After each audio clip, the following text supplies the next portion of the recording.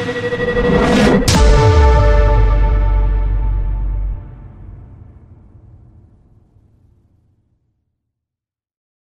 us up on Facebook and Twitter. Download episodes of previous shows. Welcome to the podcast.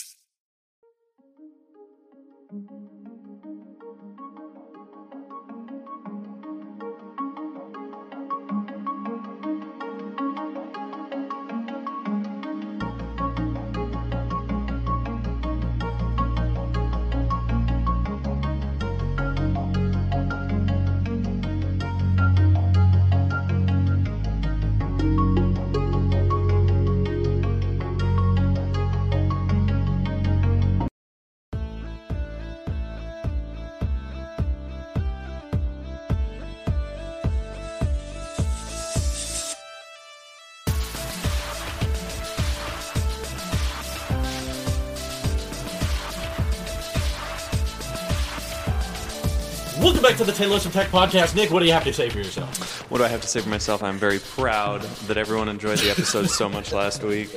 So many people wrote in feedback, we'll put it that way, feedback about myself and feedback. My opinions and what y'all thought about them. I'll say, indeed, I am a professional. So anyone who says that I'm not a professional, go shove it up wherever you think you're professional, because I am definitely a professional. Shove it in your Thunderbolt port. It would be nice if there were 4 of them for people to shove it in, but there aren't, so sucks to be you, I guess.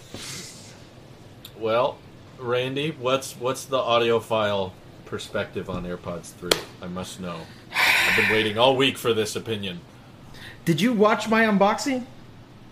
I caught a part of it, but I was in the middle of working. Was that when you called me, so I didn't. Randy?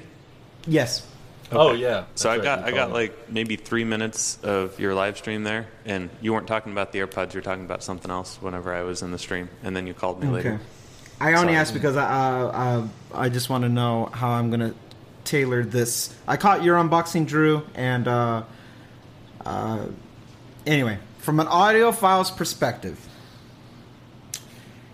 We kind of talked. We alluded to this back and forth when you were doing your first impressions, but yeah, where AirPods 2 makes up for its lack of sound, and I also mean kind of almost literally because it's a smaller speaker too. Right.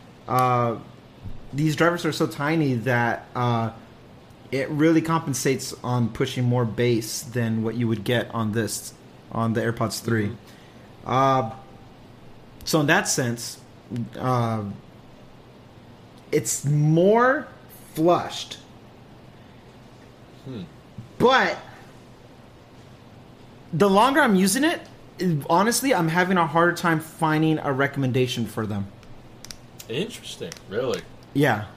I don't know if I can be honest to myself and then to anybody who's asking me and fully recommend these. And the sound quality is great, but there's AirPods Pro is better. AirPods Pro is the more we keep getting new things to try it out, the more I keep appreciating AirPods Pro. Yeah. And it's not comfortable in the ear for me. This is the part where I'm going to get a little subjective, but this one right here keeps falling out. As we speak, it's loose. It just keeps getting loose. I keep pushing it back in because the design, it's so bulby. Whereas AirPods... That's a shame, because I know that's what you were mostly looking forward to. I was really rooting for it, yeah. AirPods 2 gives the right curvature where it starts to fit into your ear, where it sits more comfortably in the ear. Yeah. And as much as I appreciate the tech of what it's doing with the adaptive EQ, it just sounds like I have constant transparency turned on. That's just crappier transparency because I can hear there's something muffling going on in my eardrum because there's something blocking. Whereas AirPods Pro transparency is probably the best I've ever used, and it doesn't sound like there's anything obstructing in lifetime. Mm-hmm. So for a battery case, great. I'm pushing these things to where I'm killing them, and they're holding out very well.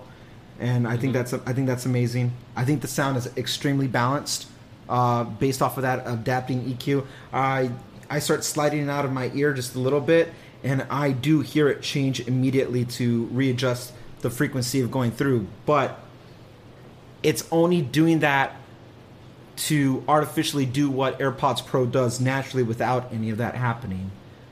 And because of that, I have a better sound quality with AirPods Pro. And I keep comparing it to AirPods Pro because it looks like it, it's designed like it, minus the suction cup.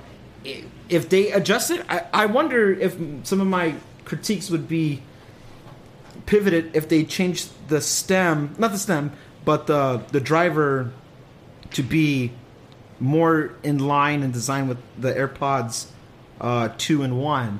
That it just it kind of goes in more. It's a bigger sound that's coming out, but it's just it's trying to be both AirPods 2 and AirPods Pro, and it's not. It can't own either of those. So it's trying to be a good hybrid, and I think it checks off the hybrid part. AirPods Pro is the better sounding one. AirPods 2 is the better comfort, and AirPods 2 now being cheaper is well worth recommending that one from a price point. And if you want to do $50 more and you want to get this design, I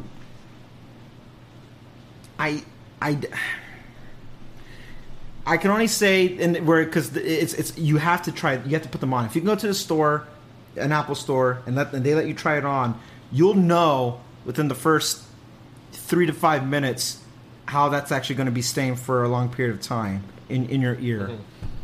For me, they're okay-ish, and for comfort's the most important thing because it's the deal breaker for people who like, if they have over ears, they don't want it putting pressure on the head, and so that's why they like using Bose or the Sonys, for example. Whereas like AirPod Max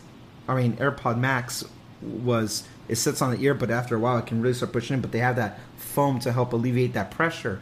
But how the comfort is over time is very important, and it only made me appreciate the sound quality of AirPods Pro, and it makes me appreciate the comfort fit of AirPods 2. So the tech is great.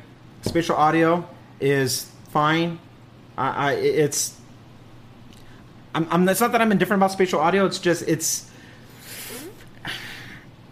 I would strongly push people to get AirPods Pro then if that's what you're leaning into. I think for what the price, not price per dollar, but price per pod. AirPods price Pro per is EQ. There you go. AirPods Pro is way more bang for your buck, and you do get your money's worth out of it. That being said, I can't even recommend an AirPods Pro right now.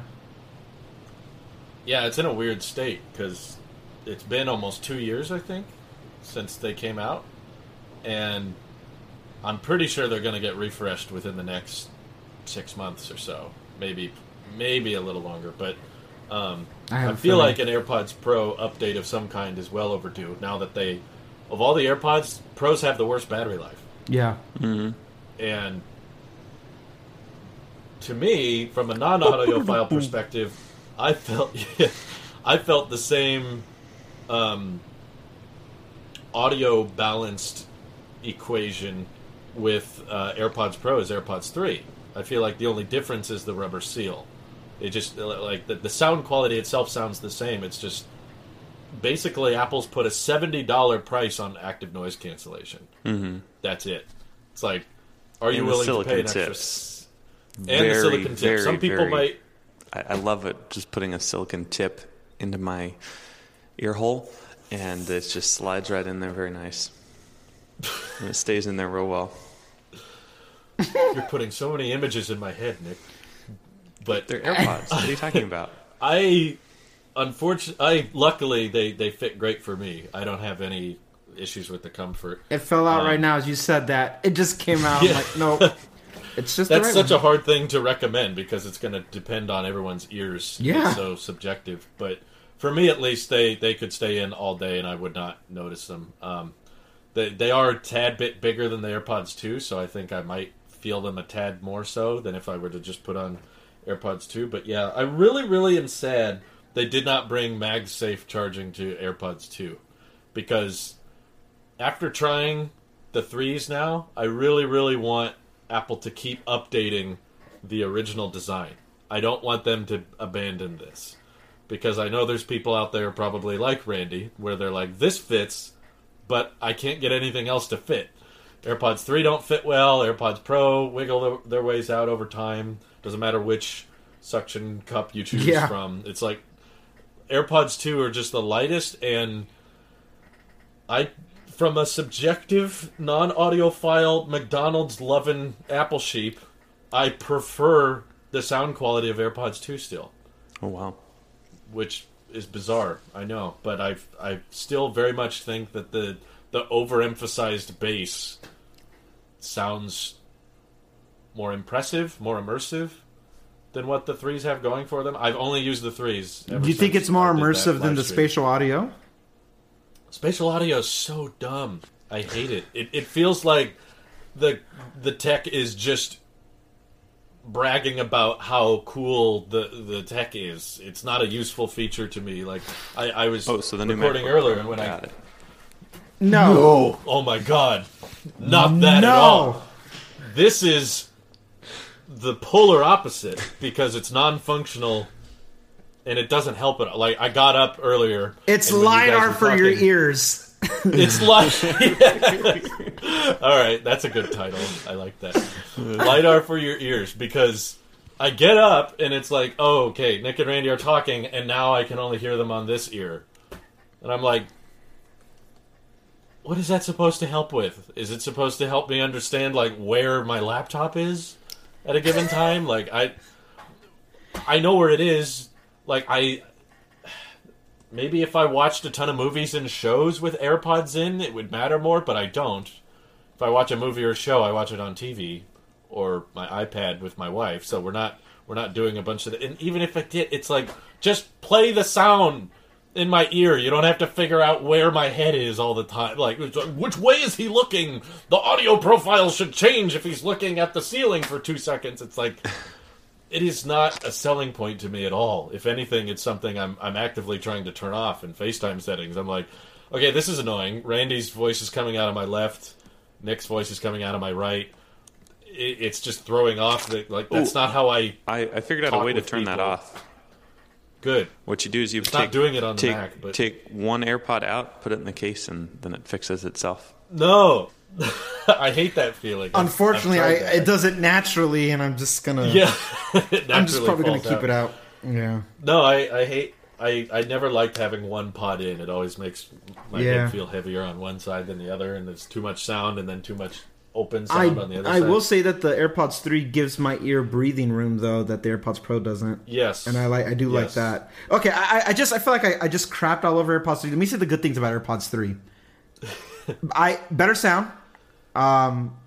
Your preference of bass, note it, and I think I even was describing it in live time. I could feel the kick coming through on AirPods 2 on a song, where with AirPods 3 I didn't feel it. I could just hear it.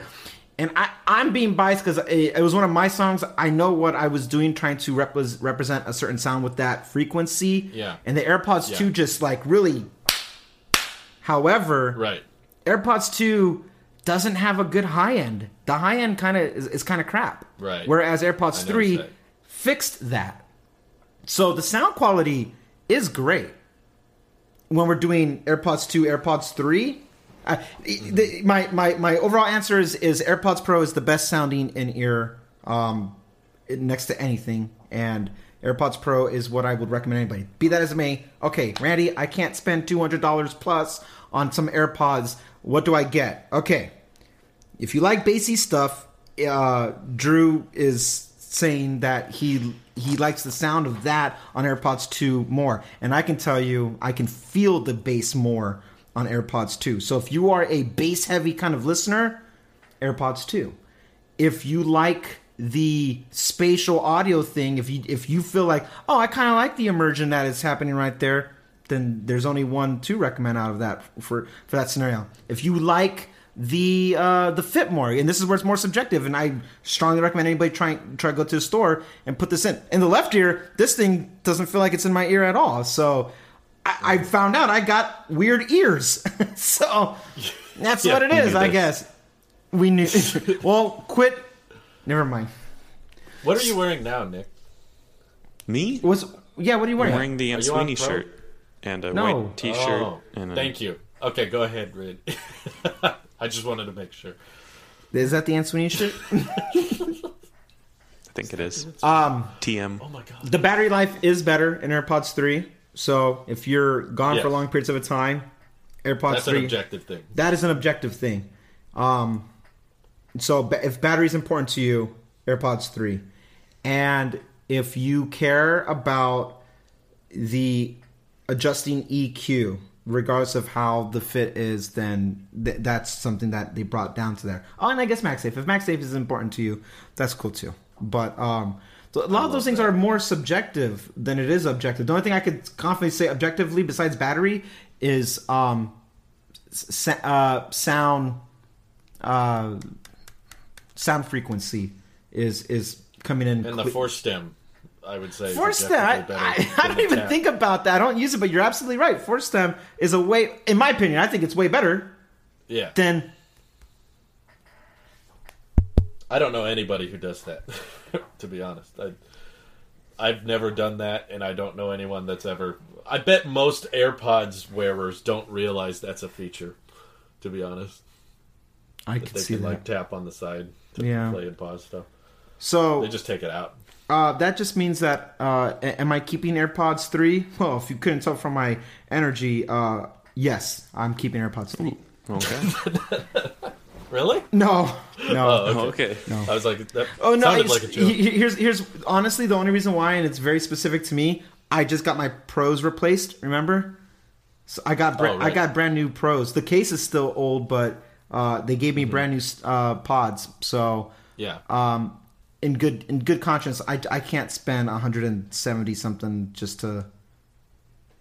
No. I got basically brand new Pros. So I'm just going to run those to the ground. And you said something, I think you said in your live stream, if not, I don't know when or how you said it, but also what you said, Drew, I agree. Even if you got the old AirPods 2 or 1, run it to the ground. Use them for as long as you can. Don't upgrade. Yeah, use them till they don't work. Yeah, don't upgrade just because there's something new. Because even if you do care about the sound quality, unless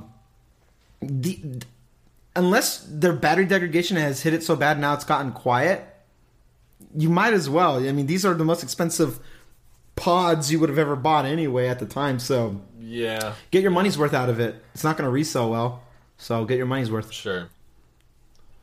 I'm also in that weird regard of like I'm not really sure who to recommend AirPods 3 to, because I feel like everyday people don't care about the EQ or the balance of the headphones. They're just like, can I hear stuff? Okay, good. Then they're done. And if that's the regard, who cares if they prefer heavier bass or a more balanced audio? Just get the cheapest one available. If AirPods 3 were cheaper, I'd recommend those. But $50 more for the Force stem, better battery life, the wireless charging case. I guess AirPods 2 you can't get with a wireless case anymore. Wireless charging case, which is a bit of a bummer. But like to me, the running recommendation I've been going with is like if you're in the tech community and you don't care about active noise cancellation, go with AirPods 3. If you care about that type of audio difference. If you're not in the tech community, welcome to the Taylor Tech podcast. Hi. Why are you listening? But if you're outside of the tech community, like if your parents are asking you what they should get, or your grandparents want some kind of headphones, or someone who doesn't care about those types of details, I still think AirPods 2 for $130 is a steal. That's really, really good. That's the cheapest I've ever seen Apple branded wireless headphones sell for. Like, that's pretty impressive. So, pros, obviously, if you want ANC, which I happen to fall into that camp. I do. As much as AirPods Pro aren't as comfortable as AirPods 3 or 2 for me, I definitely use ANC. It was like a lifesaver on a plane. And whenever I'm mowing the lawn, it's super duper helpful. So it's not something that I'm comfortable dropping with my daily headphones. Even if I prefer the heavier bass of the two, I'm like, if we're going on a flight or if I'm mowing the lawn, I'm still going to grab the Pros. So my hope is that they don't die on me within the next few years, because I replaced one bud and the case before my first year ran up. So one of these buds is almost 2 years old. And they sound fine currently. There's not any issues with them right now, but I have a feeling I'm going to have one in the next year. So I'm worried. But in the meantime, I don't have a use for AirPods 3, basically. I already think it's stupid that I have two pairs of AirPods. I probably, if I had to choose one or the other, I would just use AirPods Pro all the time. I just occasionally go back to the 2s because they stay in my ears better and they have the heavier bass, which I like. But I could live easily with just the Pros all the time if I needed to.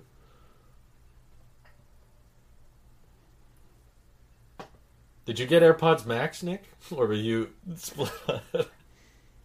They're both looking at me like they just mentioned my name, but my AirPod died. Oh. Wait, can you hear me, Nick?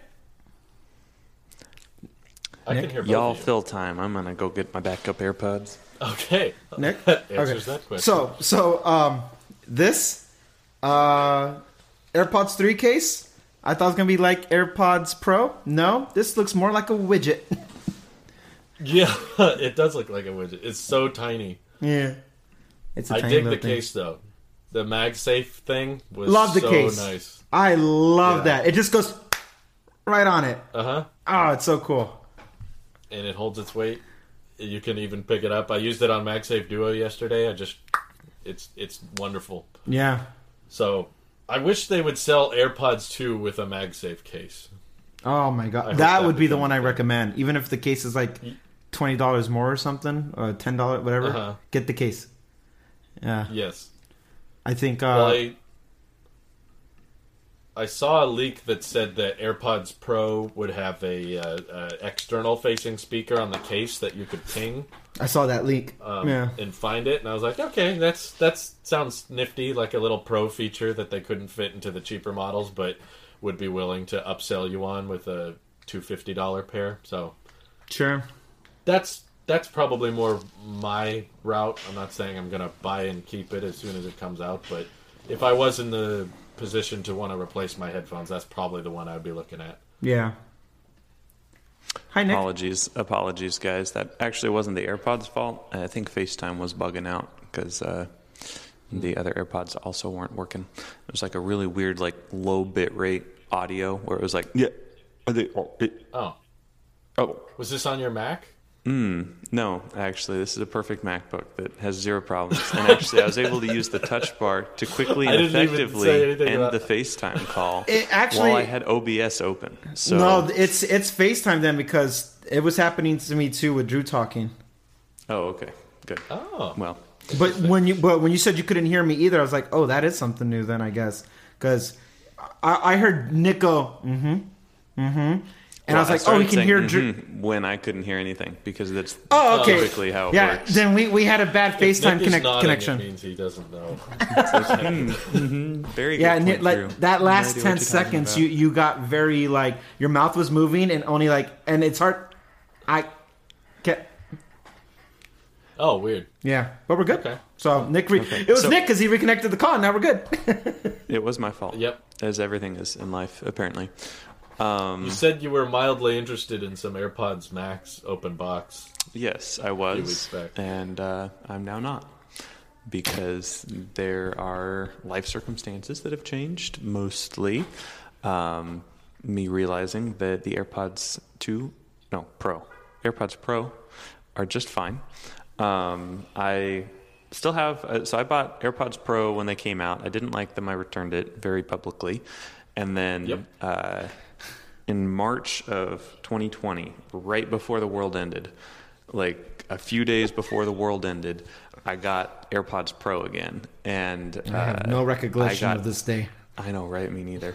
And I got AppleCare on that. So I still have AppleCare until, I believe, the end of next year on them. Oh, good. So I've been kicking around the idea of seeing if I can get them replaced because the battery is significantly degraded. I'm getting maybe 2.5 hours or so on each pod. Yeah. Which that sucks. It's not as bad as I had. My OG pair of AirPods was down to, measured in minutes instead of hours. But it's not bad. Hummingbird battery life. I got used to that song. Yeah. I cannot. Yeah. Break it down. Break it down. So I'm not interested in AirPods 3 at the moment. AirPods Pro are working out just fine for me. From what I've seen and heard, which admittedly is very limited amounts of seeing and hearing. They look great and they sound good. And if I have a friend who has one and wants to let me try them out real quick, I'll give them a try. But I'm not interested enough to go out and review them. If the fit does fit in your ear or anybody's ear, I think most people, it's a strong yes about like they should get these ones just for the battery health and the case and the tech that comes with it for spatial and the adaptive EQ. I think it's I think they're all valid, strong selling points. But my God, it needs to fit. And right. That's so I tried a non-tech, Drew. I went to my wife. I was like, hey, try these. And I didn't say no, just put them on. And she said, okay, because she has AirPods too. So she grabs it and she goes, okay, puts it in. Ew, it's so big. And she took it out. And me like, nope. She's like, AirPods 2. Nope. I'm like, okay. That answered my question. I just wanted to gauge it. Yeah. If there's any Apple executives listening to this show, like usual, I would recommend you continue selling the AirPods 2 design. Or, honestly, I wouldn't mind it if they kept the two the same pod design, but updated the stem so that we could retain the comfortability that a lot of people like about the original AirPod design, but without the tapping, because I do prefer this look of the shorter curved stem. AirPods 2 look huge now with the giant cylindrical stem sticking out. Like they look kind of dated, but they're tested and proven. Like I'm having a hard time beating these unless you just need the ANC. Yeah. And I know a lot of people in my personal life that still use the originals, and not that many people that use Pros.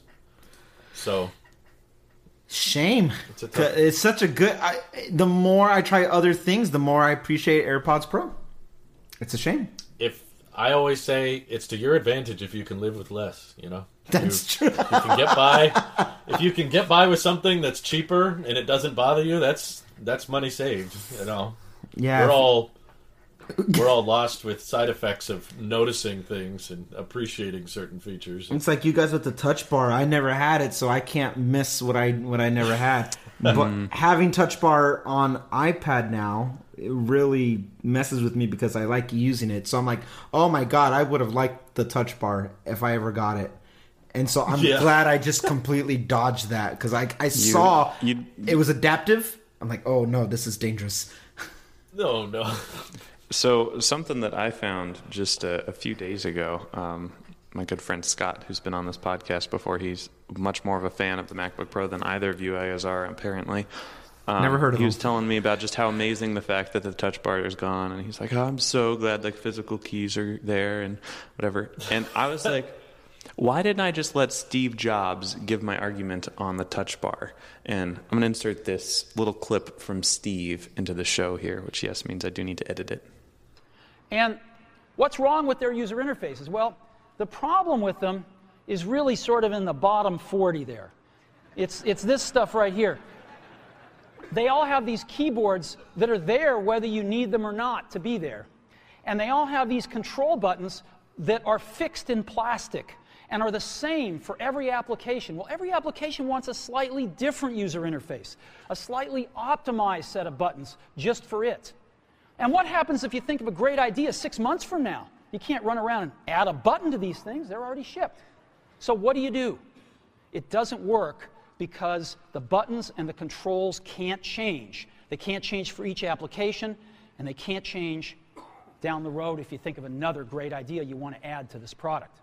So, Drew, if you want to debate with Steve, by all means, go right ahead. I'd love to. Okay, all right, go for it.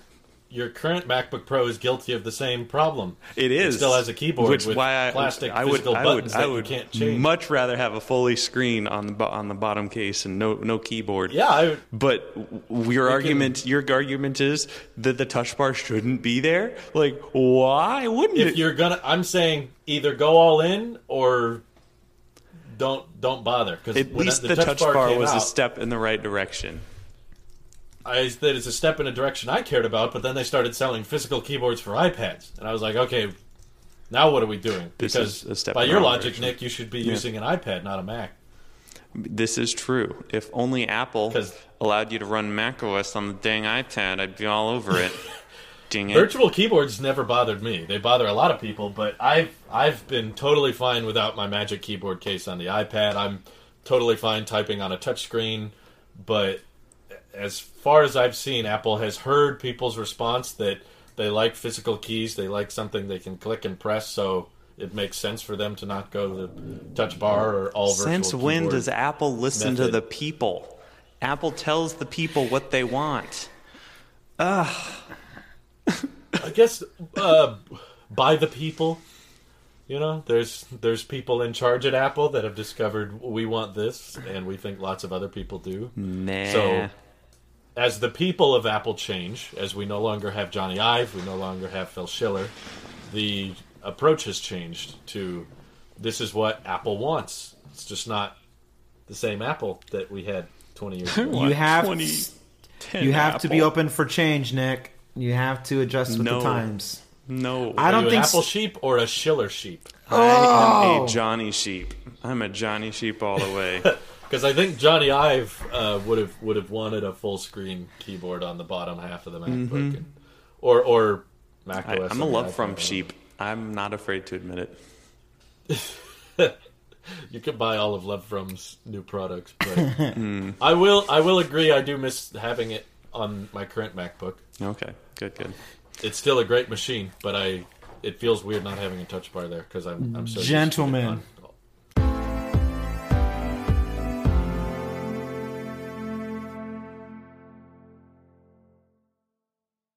If you like to do this, or that, or even that, and you want to stay with it, Emory's got your back, or your shoulder, or your hip, or your knee.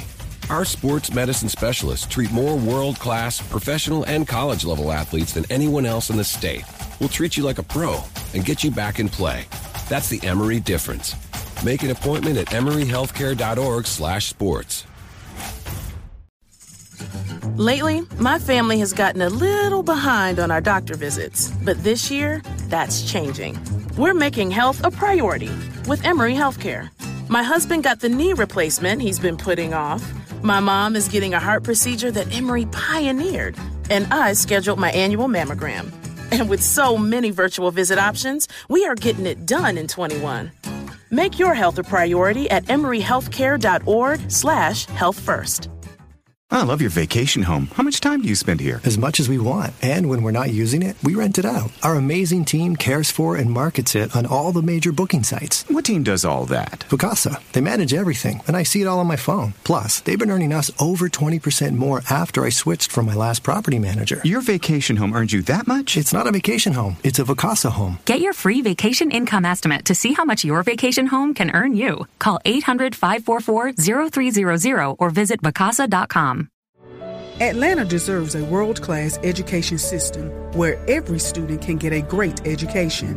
But for too many, that's not happening. Casey Venning is running for APS School Board because she knows we can do better. We have to close the achievement gap and provide children with an education that prepares them for life. Casey Venning will demand accountability, increase transparency, prioritize classroom safety, and provide greater educational opportunity for our kids. And Casey's ready to lead now. She's spent her entire professional career advocating for children. Casey is a nonprofit executive who co-founded HEY, Helping Empower You, an organization that advocates for underserved kids. Casey Venning is the leader we need to change APS for the better and get us the results we deserve. On Election Day, vote Casey Venning for Atlanta Board of Education. Paid for by Georgia Can IEC and not authorized by any candidate. Atlanta deserves a world-class education system where every student can get a great education. But for too many, that's not happening. Casey Venning is running for APS School Board because she knows we can do better. We have to close the achievement gap and provide children with an education that prepares them for life. Casey Venning will demand accountability, increase transparency, prioritize classroom safety, and provide greater educational opportunity for our kids. And Casey's ready to lead now. She's spent her entire professional career advocating for children. Casey is a nonprofit executive who co-founded HEY, Helping Empower You, an organization that advocates for underserved kids. Casey Venning is the leader we need to change APS for the better and get us the results we deserve. On Election Day, vote Casey Venning for Atlanta Board of Education. Paid for by Georgia Can IEC and not authorized by any candidate. For 40 years, Michael Myers has haunted this town. He is the essence of evil, and evil dies tonight. Halloween Kills, rated R. Under 17, not admitted without parent. In theaters and streaming only on Peacock now. The holidays are coming. The holidays are coming. It's all good. The Georgia Hemp Company, with locations in Woodstock, Decatur, and Sandy Springs, has a full line of your favorite CBD and hemp products to keep you cool and calm, like lotions, oils, and beverages. They also have a full line of CBD for your pets. The Georgia Hemp Company offers full consultations, samples, and Georgia's finest CBD. Visit their 3 Atlanta locations in Woodstock, Decatur, and Sandy Springs, or check out thegeorgiahempcompany.com. Georgia's finest CBD. This episode is brought to you by Southern Company. Southern Company is making energy smart and sustainable for their 9 million customers across the country. Southern Company, building the future of energy. Learn more at southerncompany.com/future. Atlanta deserves a world-class education system where every student can get a great education.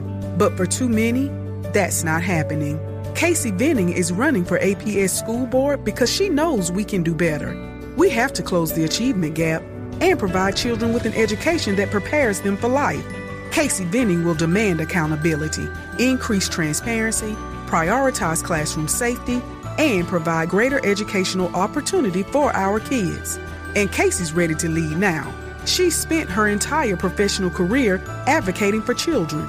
Casey is a nonprofit executive who co-founded HEY, Helping Empower You, an organization that advocates for underserved kids. Casey Venning is the leader we need to change APS for the better and get us the results we deserve. On Election Day, vote Casey Venning for Atlanta Board of Education. Paid for by Georgia Can IEC and not authorized by any candidate. Lately, my family has gotten a little behind on our doctor visits, but this year, that's changing. We're making health a priority with Emory Healthcare. My husband got the knee replacement he's been putting off. My mom is getting a heart procedure that Emory pioneered. And I scheduled my annual mammogram. And with so many virtual visit options, we are getting it done in 21. Make your health a priority at emoryhealthcare.org/healthfirst. I love your vacation home. How much time do you spend here? As much as we want. And when we're not using it, we rent it out. Our amazing team cares for and markets it on all the major booking sites. What team does all that? Vacasa. They manage everything, and I see it all on my phone. Plus, they've been earning us over 20% more after I switched from my last property manager. Your vacation home earned you that much? It's not a vacation home. It's a Vacasa home. Get your free vacation income estimate to see how much your vacation home can earn you. Call 800-544-0300 or visit Vacasa.com. For 40 years, Michael Myers has haunted this town. He is the essence of evil, and evil dies tonight. Halloween Kills, rated R. Under 17, not admitted without parent. In theaters and streaming only on Peacock now.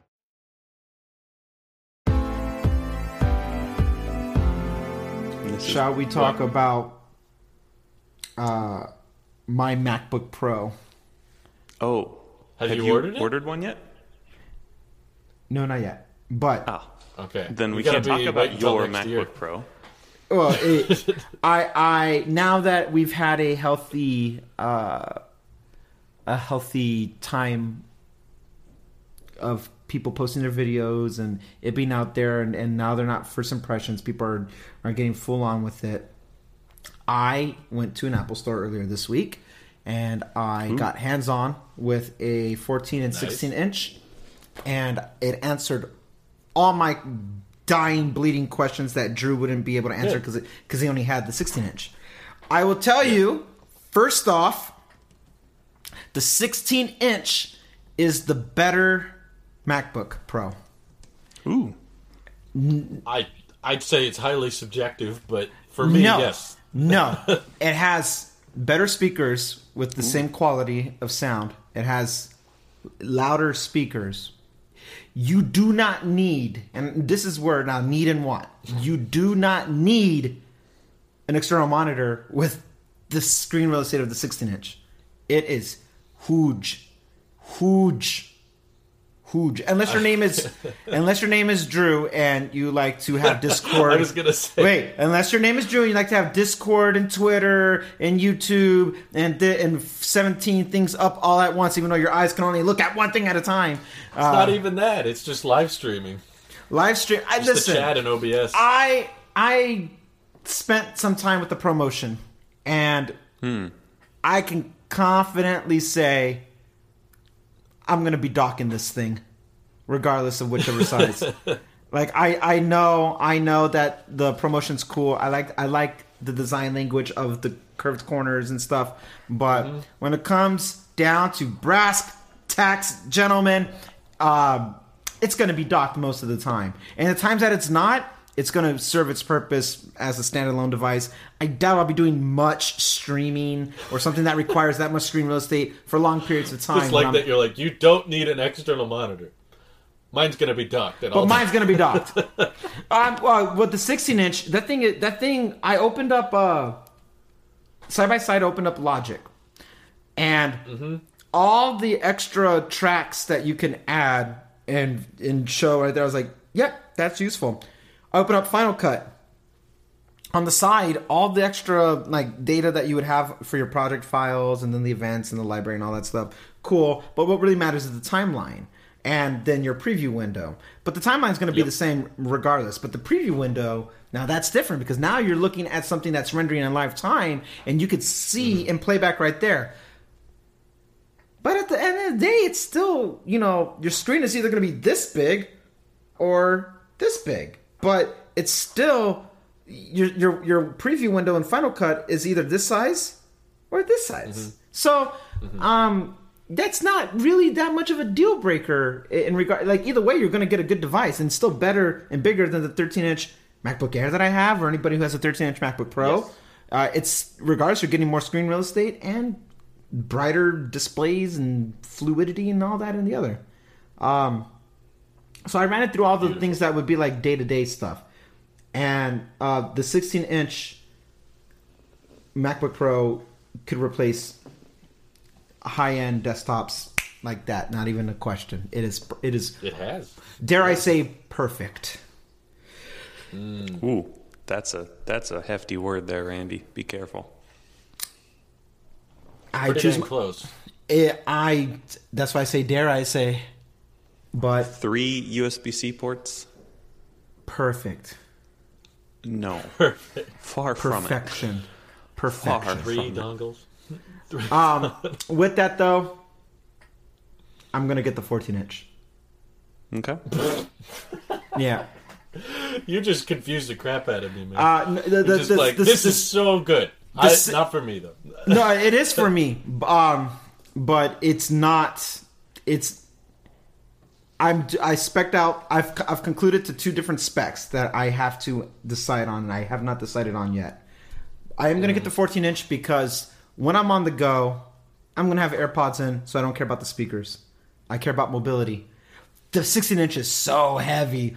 Oh my god, it's so heavy. I picked up the 14-inch with one hand. I'm like, okay, still heavy, but way more relaxing on my soon-to-be arthritis wrists than carrying the 16-inch MacBook Pro. So, mobility sake of it, the 14-inch is more accommodating for the stuff that I do.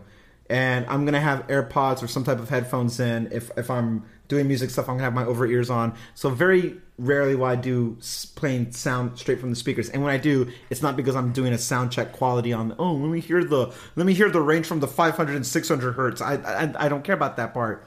Yeah. The battery, all the same.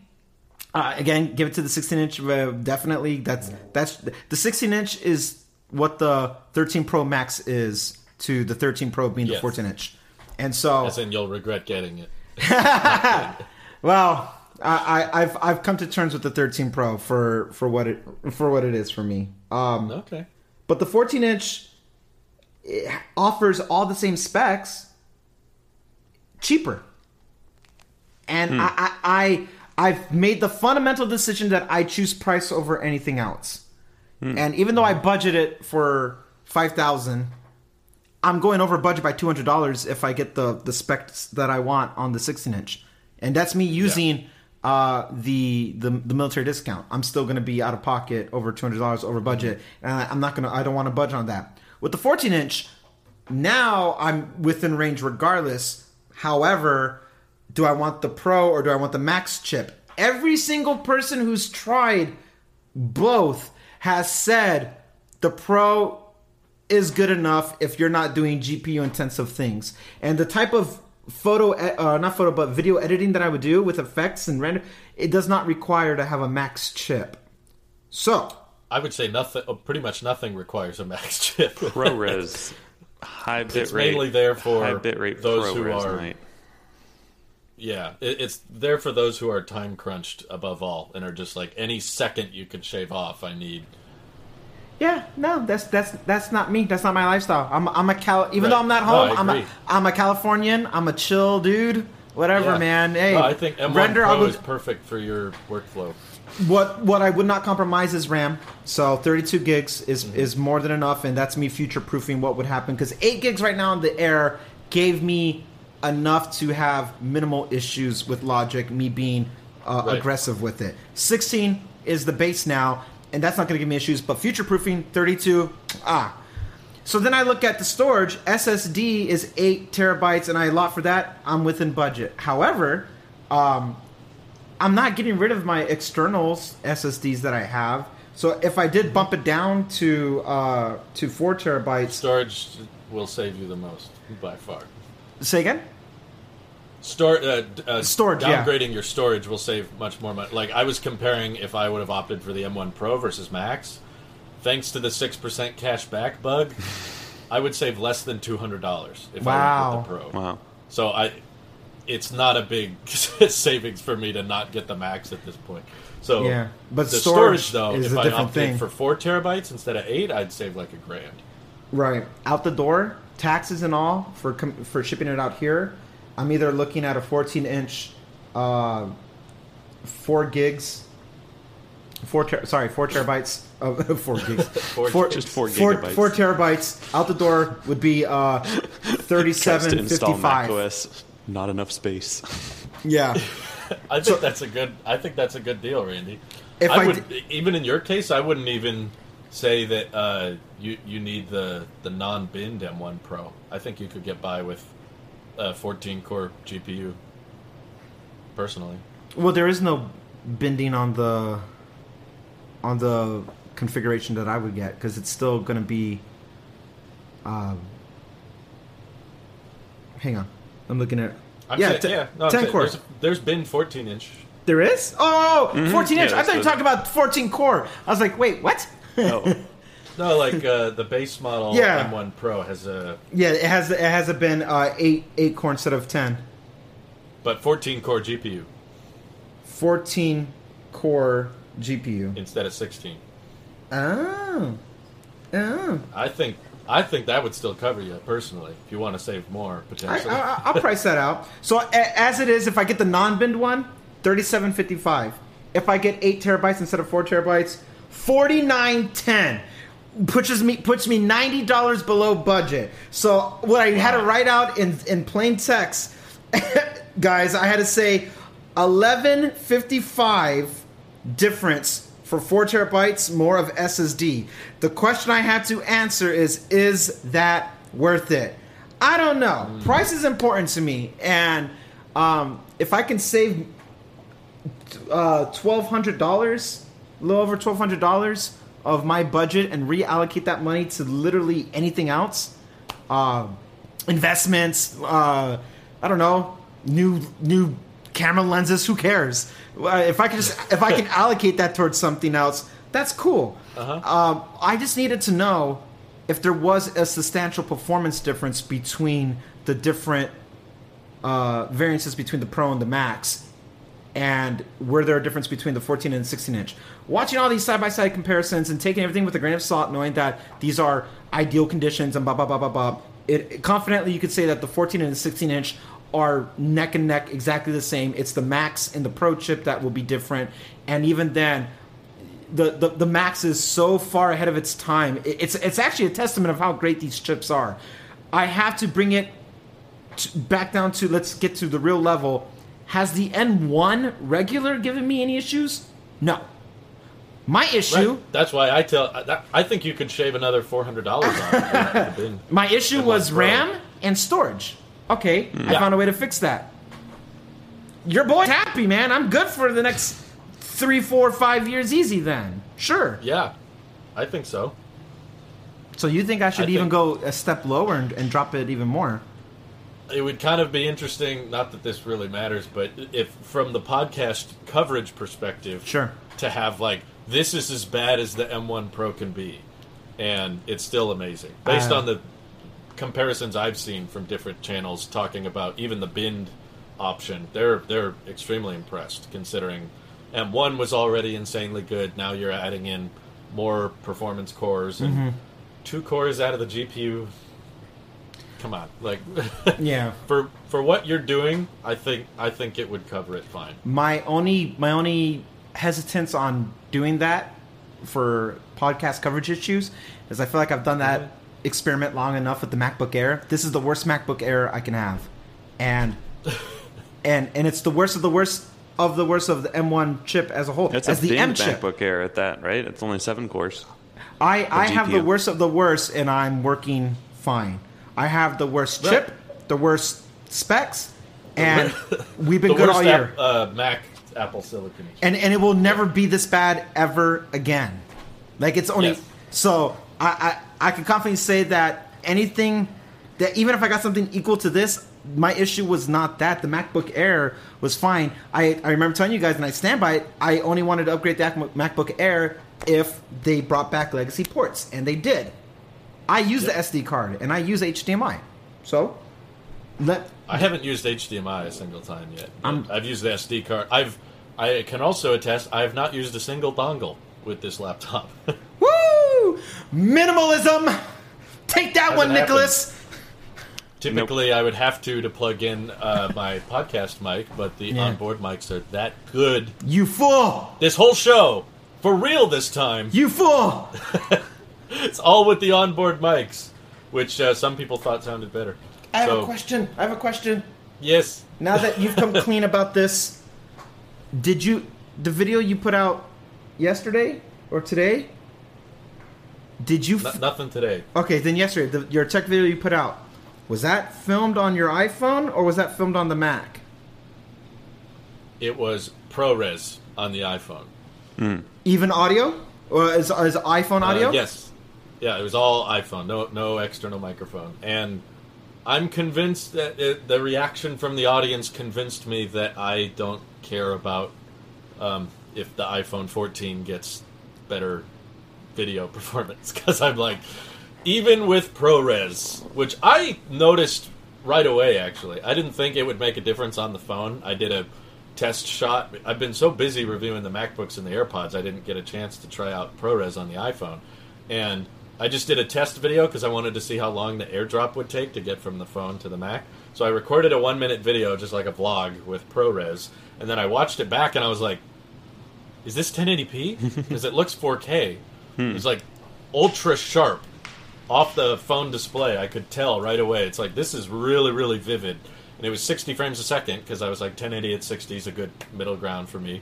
And basically, the airdrop time, for those curious, if you record ProRes 1080 at 60, it's about a second. So, a 10-minute video... That's good to know. ...to airdrop it to the Mac took about 10 minutes. Which isn't great, but it's tolerable, especially if you're using it for, like, cutaway shots. If you're, like, editing something... Grab a quick video. Okay, that video is 10 seconds. It'll take 10 seconds to airdrop. Cool. But the reaction from the audience was, is this recorded on the MacBook webcam? And you got the colors wrong.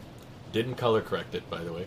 Or someone's like, you turned up the sharpness too much. So people's reaction was not overly positive by switching from a video... I've done cinematic mode in the past, and I got more positive reactions out of that. Well, that's because you just look sexy when you have a blurred background. Whenever there's a blurred background, people are like, whoa, what did you do? You look so cool. But just regular ProRes, you can't cheat physics of the smartphone lens. And that means everything's in focus. I will agree, though, it would be interesting if they did cinematic mode with ProRes at 4K at 60. That would probably be the best possible image you could pull out of an iPhone, but even then, I think people can still tell. Like, it's a noticeable thing of like, okay, the truth is still there that if you're in a pinch and you need to film something, you can do it on an iPhone, but people will notice it's an iPhone, and people will still be able to prefer a dedicated camera because it's got a full-size sensor, it's got a real lens, it's got actual depth, it's not artificial depth, and ProRes is very, very impressive smartphone videography, but it's not enough to change the game for me, at least, based on how people reacted, because for one, it takes forever to share the file. Much, much faster to just record it to my SD card, slide it in, import. And the reaction from audiences is always interesting to me. I love filming a video on something different and just seeing people guess, because it tells me a lot about what people prioritize with their viewing experience. Like, if you tell them it's ProRes, now they're going to be pixel peeping. Oh, okay, this is very sharp or whatnot. But if you just film a regular video, don't address it, and post it, and see what people think, it shows me how little people really care or notice. When you're getting reactions of, is this on a webcam or is this on a phone? It's like, they don't know. Basically, average consumer sees blurred background. That's quite the difference between a webcam like this or an actual camera. Right. There's the fundamental truth is just that, like, the iPhone is a decent substitute, but not a replacement. So that makes me go, okay, ProRes is interesting. I think it's really great for close-ups. I notice it pulling out a ton more detail when you film things close, but that just doesn't fit my tech videos A-roll very well, because I'm a decent distance. Just do macro mode on your eyeball. Yeah. Hi, everybody. Hi, everybody. Just do a whole tech video with my face filling the entire camera. That'd be funny. But I'm very impressed with the MacBook microphones and the webcam quality, and I love that I can turn on portrait mode when I'm live streaming now. And I love that it doesn't have the variable aperture problem of the iMac Pro. Like, whenever I would record, though, you'd see the brightness flicker. Whenever I just moved my head around, it would be like, whereas the ISP on the MacBook is so smooth. Everything, like, it's instant. Like, the aperture, I know it's not really an aperture, but the ISO dynamic range adjusts instantly as soon as I turn off my studio light. Like, it doesn't take the time to go clink, clink, clink, clink like the iMac Pro did. So, as much as people say, image signal processor, who cares? It's like, I notice it because I use webcams a lot, and this is something that I'm planning to... I want to travel as light as possible in the future. So, having a machine that still has great battery, and although I've discovered OBS will bring all batteries to their knees, it doesn't matter how. Yeah.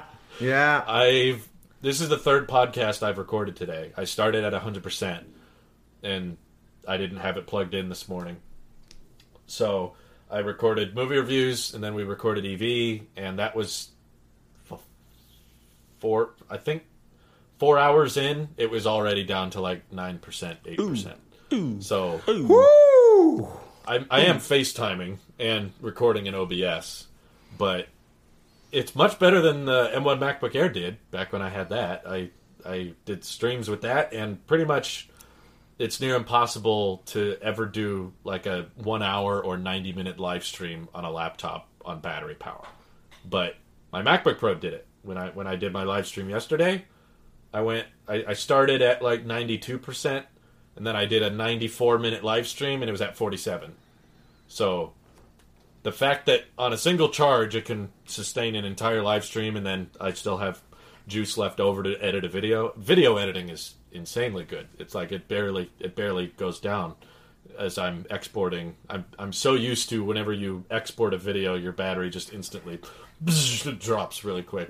So the battery's already like not quite cutting it for every daily use, because I consider myself a fairly heavy user. I'm doing a lot of several video exports, several live streams, podcast recording. So that's why I really am preferring the 16-inch, just because I need the best battery possible, because I know this one isn't even getting it through the day. So I still got a plan for a charger to be nearby.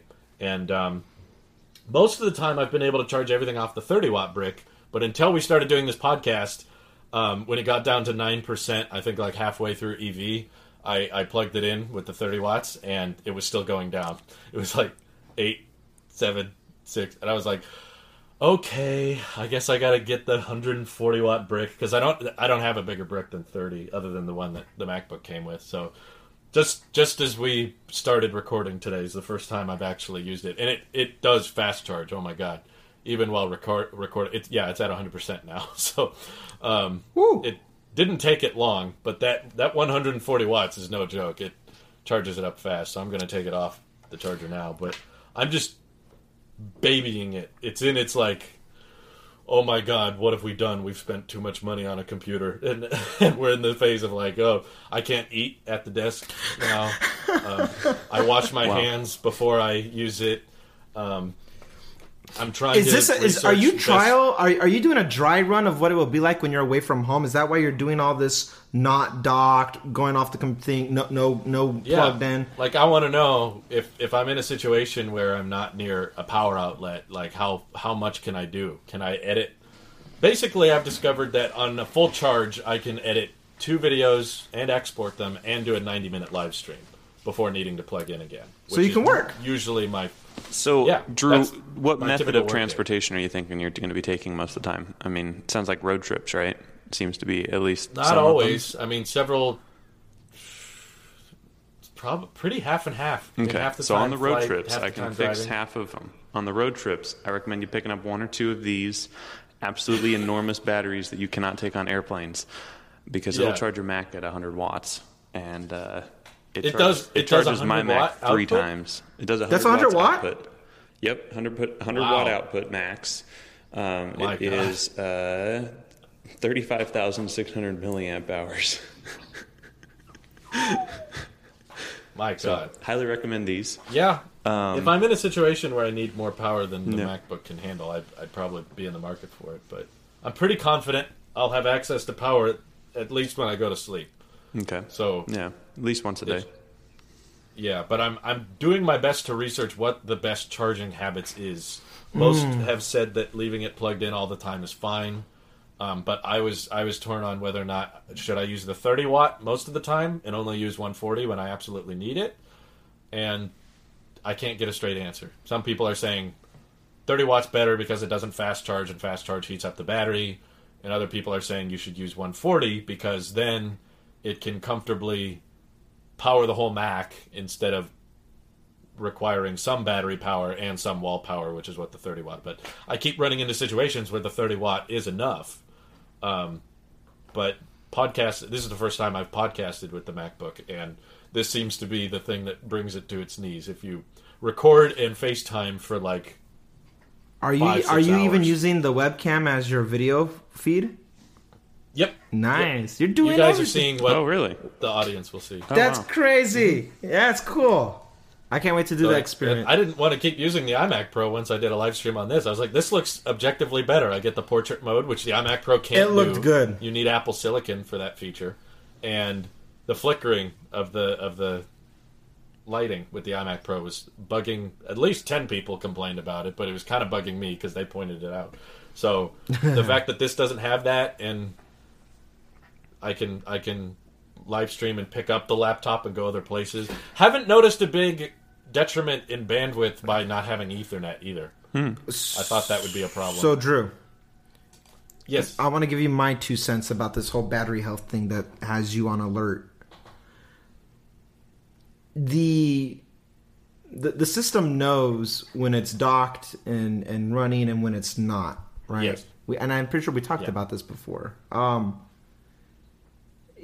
I would, if I were you. Well, actually, I'm taking my own advice. This is going to be me when I get mine. I'm not going to worry about it. I'm just going to use the MagSafe as is, because as we speak right now, I've been sitting at 82%, and it just has the plugged in icon, not the lightning, because it knows I'm docked. And you can go in and tell it to stop charging it and just to hold its charge if you think it's juicing, because it's only going to hurt your battery. That feedback about like it's going to heat up the battery when it's giving it juice. If that is the case, and I'm not convinced that is the case, but if it is, you can have it cap off like you would an EV. I wanted to stop at 90 or 80 or whatever. It can stop at 50 for all I care, just as long as it's not going to push it to its extreme. Then have it stop right there. Honestly, though, with in regards to performance, whether it's pulling power from the battery or the wall, I don't think that's the part that's going to hurt the battery long term, more so than it is the constant feeding it through its life cycles. That's what's going to bring the battery down. That's unavoidable for me. And that's like it's gonna get used like crazy every single day with streaming and editing. Like, I know I can't limit the cycles. That's a given. Then get yourself situated to have MagSafe do its job and give you the power then for when you need it, because that's exactly why you got the bigger battery anyway, to elongate the longevity of the health of the battery or the life of the battery. So I'm taking a very approach to things lately now in the last couple of years. What is that approach called again? A little. Because I genuinely, on most things, do not care about battery health. Sure. Like, my treat iPad, the MacBook as no different. The MacBook, trust that it knows what it's doing. It knows how to allocate its power energy. The only time I would worry about I guess that's what I'm mostly doing. Yeah. Yeah. The only time I would worry about it, and from what I'm hearing, I think I heard from you. I don't know, but if you're gonna do peak performance, then obviously that means you're gonna put it in maximum overdrive, change it to Wombo, and give it. Change it to Wombo. Change it to Wombo, yeah. and now, yeehaw, let it go. But honestly, I think since iPhone 11 Pro, I stopped tracking that stuff because these systems are smart enough now to know how to mitigate all of it. I trust that it knows how to do longevity of it. Yeah, I'm that way too. I am not in the camp that Apple is trying to hurt its products to make you upgrade sooner. I no longer believe that, and I look no further than. I never believed it, but at one point I did. But once I saw. I look no further than the iPhones still getting upgrades. SE first gen still getting upgrades. Yeah. I'm like, yeah, wait a minute, this is silly. Yeah, I don't believe that anymore. So that's my stance. And so because of that, trust your machine knows what it's doing to protect itself long term. Right. Most of this week, obviously, I was using the 30-watt brick, and it was charging it, and it wasn't draining power even while editing. I just figured. I'm comfortable leaving it plugged in all the time because I do trust the machine knows what it's doing. It's just, if I have both, I have a 140-watt brick and I have a 30-watt brick, and I'm going to leave it plugged in a lot, which one is going to hurt it the most in the long haul, even if it's a small detail, even if it's a small difference. And it is something I plan on owning for 5+ years. So I'm probably going to thank myself more in 5 years. Right now, I don't think it'll make a difference. I don't even think it'll make a difference in the next 3 years, however I charge it. I trust that it's going to preserve the battery best it can.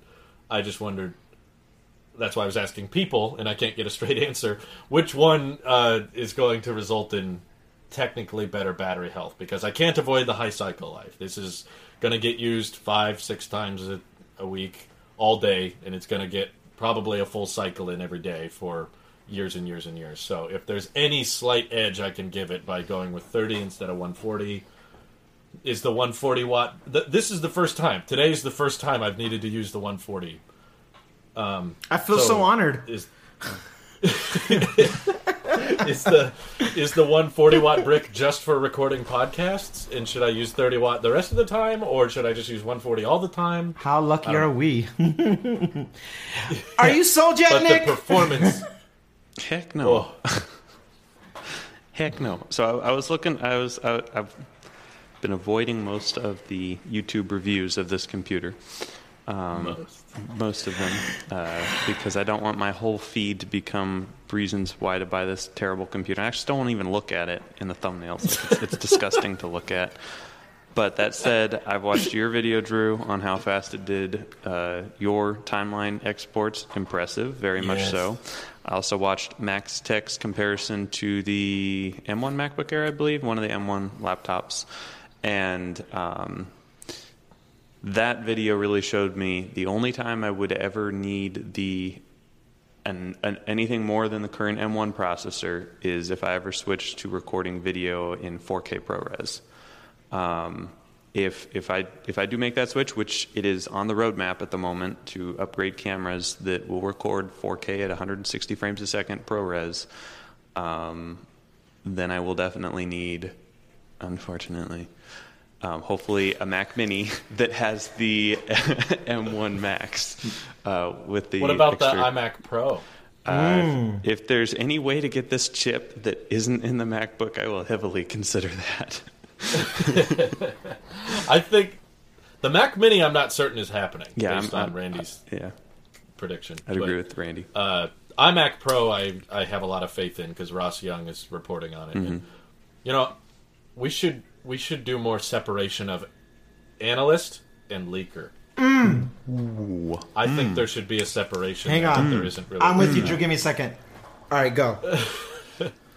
I saw you grab your pencil. Ross Young, Ming-Chi Kuo are analysts. I see. So I trust them.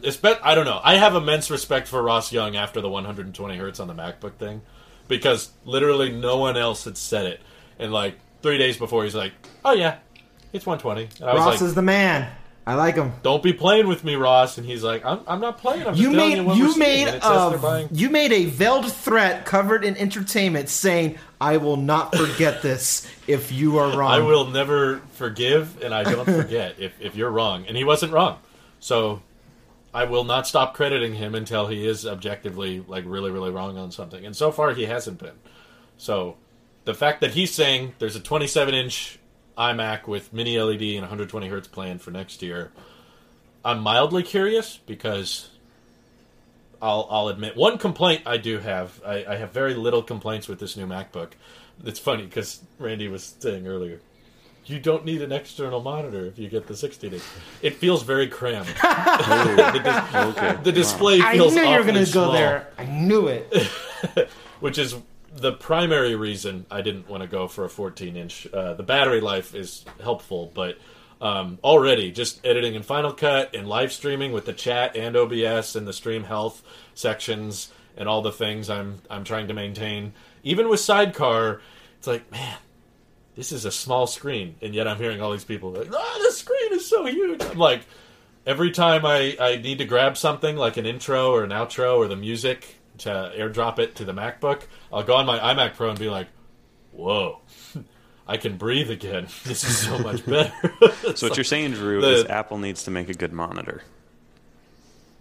I would be very interested in an Apple-branded, because I hate all of the third-party ones me and Randy have looked at. And I don't like the design of the chassis. I'm sure the panel is fine. That doesn't bother me. Yep. I can live with 1440p.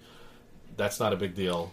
But they all have a little bit of a chin. They all have these big gamer aesthetics on the back because Apple people have never been in the market for high refresh rate monitors. Hopefully there's an uptick in that, so a few companies can be like, hey, you don't have to make everything red with giant blades that try to make it look like an F-22 every time you design a monitor. You know, you can make just a clean, thin-bezeled, high refresh rate Is monitor. Target display mode still a thing? Not on the new ones, but Monterey includes AirPlay on the Mac. So I haven't done this yet because I've been recording all morning, but last night I hadn't used my iMac Pro much, so I just checked settings. I was like, is there an update? And it's like, Monterey is available. I was like, oh yeah, right, that came out. So I hit upgrade. So the iMac Pro, I haven't even turned it on today. I don't know if it's installed it. It hasn't yet. It's like to begin the installation, so I might end up using my iMac Pro temporarily as an external monitor for the MacBook. That sounds like a perfect job for an Intel chip, honestly. This is what an Intel Mac is good for. It'll basically become a dedicated monitor for, because I do prefer editing with a mouse. I've been editing with the trackpad. I haven't paired. I don't know if you guys have experience with this, but as soon as you connect a Magic Mouse to another Mac, it will literally never connect to another Mac again. It's like, no, what do I connect to? And you're like, no, connect to this one. And it's like, sorry. Luckily, the MacBook has a trackpad to fall back on, but the iMac has nothing.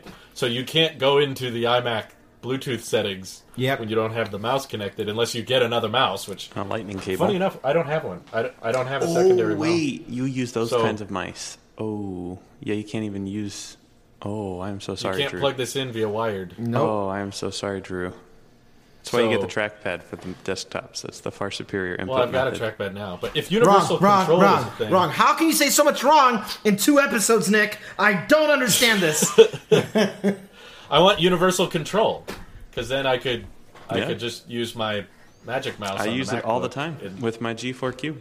Look at this. Didn't you have to lock it into a certain beta? And it is still on all the certain betas at the moment. But I know it's... I think I heard rumors, or I saw probably about a week ago, someone on Twitter said that it was out in the dev beta, and I haven't taken the time to update. But it's so nice to be able to control everything, you know.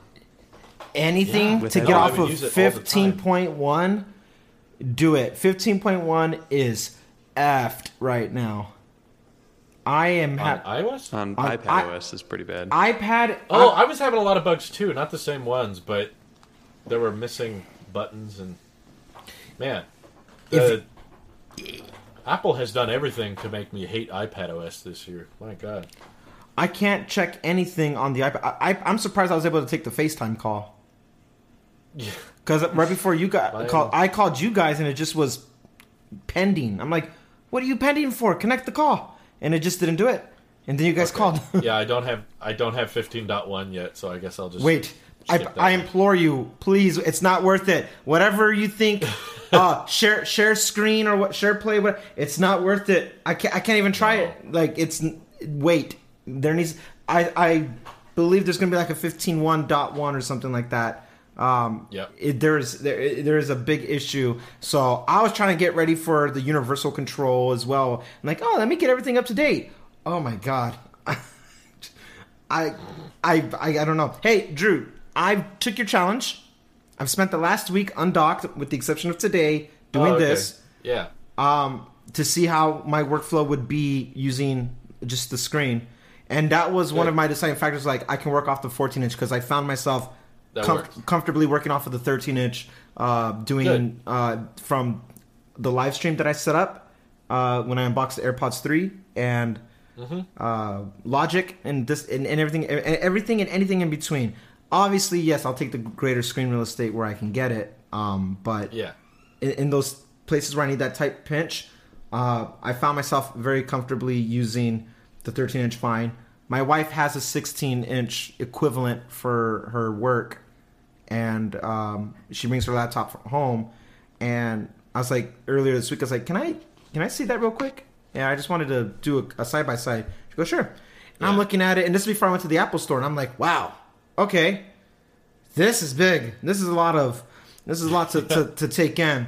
But my overall fear that I still could not test, and you'll be the only one to really know about this, Drew, is I suspect a bigger screen means it's pulling more energy to drain the battery quicker than it would on the 14-inch.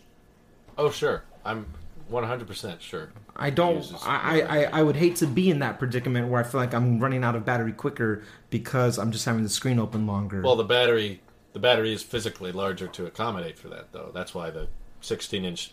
See, I always thought the battery was accommodating for that high-performance mode thing, or that only the 16-inch has. They have the same chips, so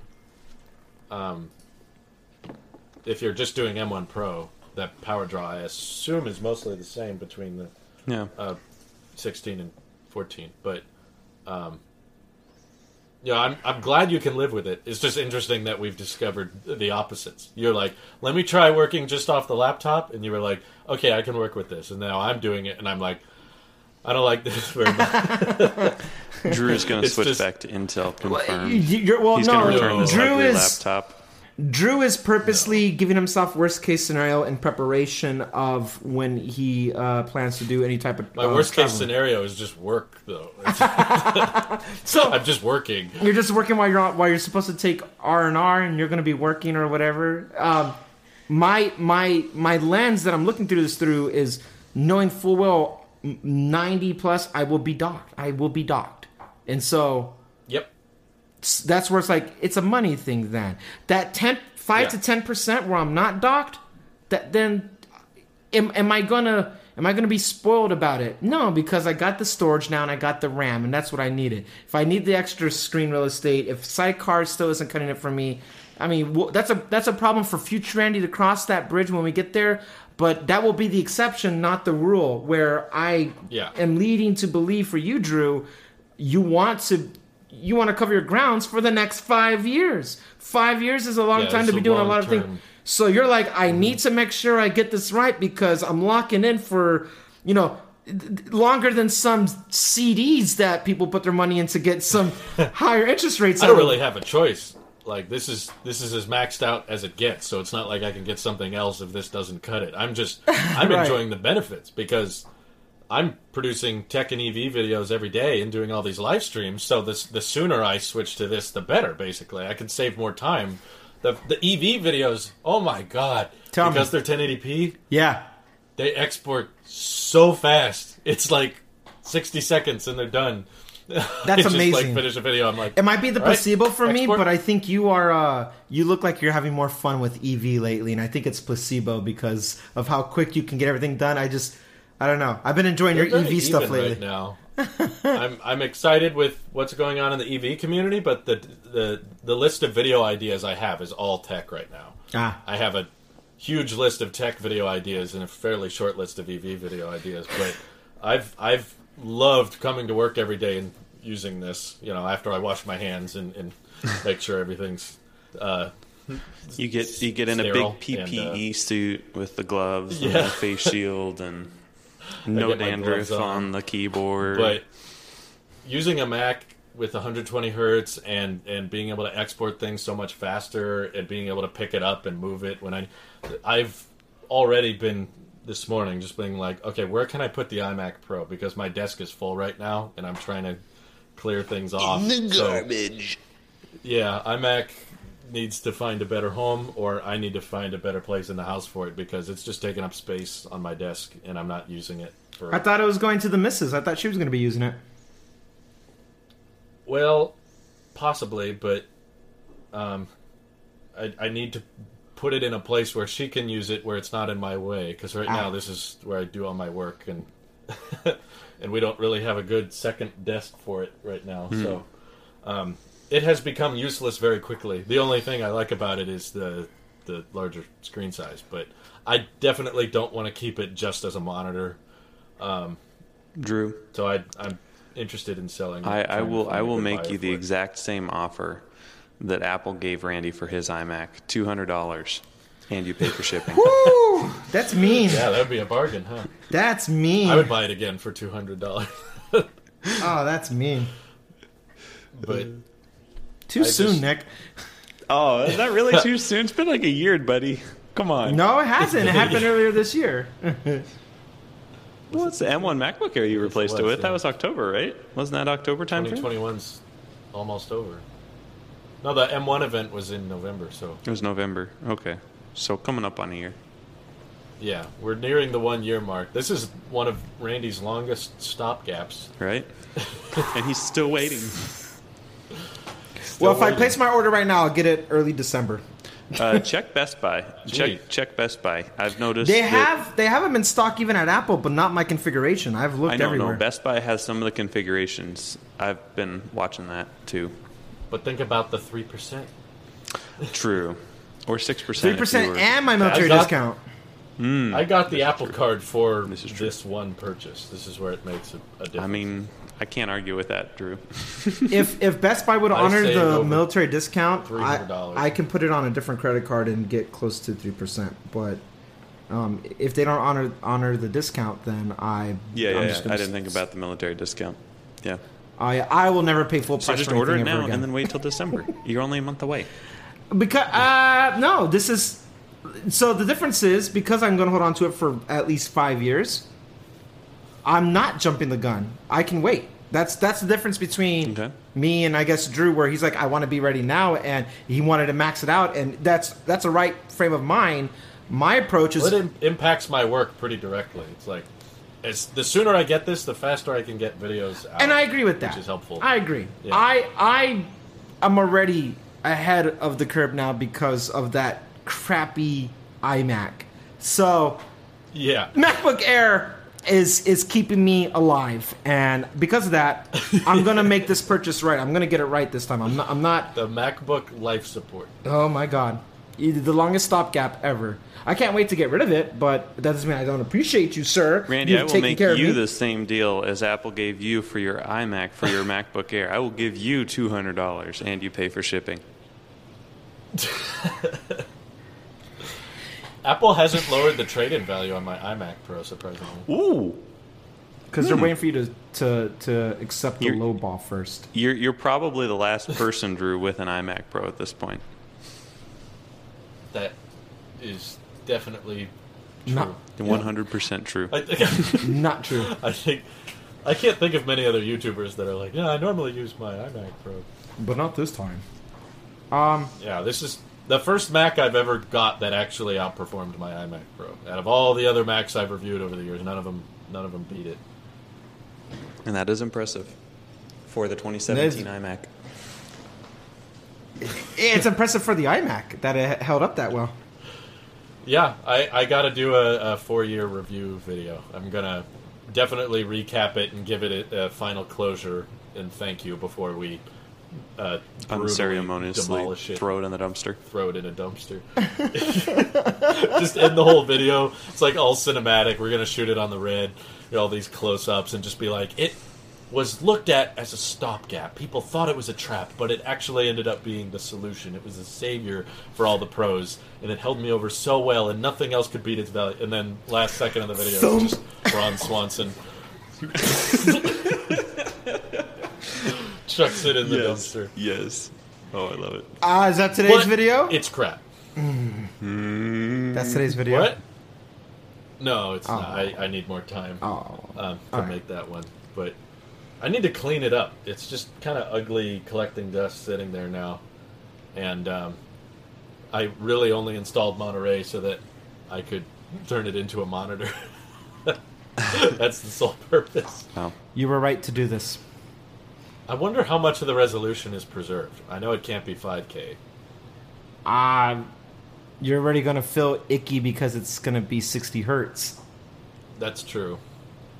Man, it sucks. Don't you hate it when there's like a product that so clearly could exist and yet it doesn't? That's next We've been saying about that with the MacBook Pro for 3 years. We've been waiting for the right MacBook Pro. Like, we can't get AirPods that check all the boxes. You have to, like, pick your battles with AirPods.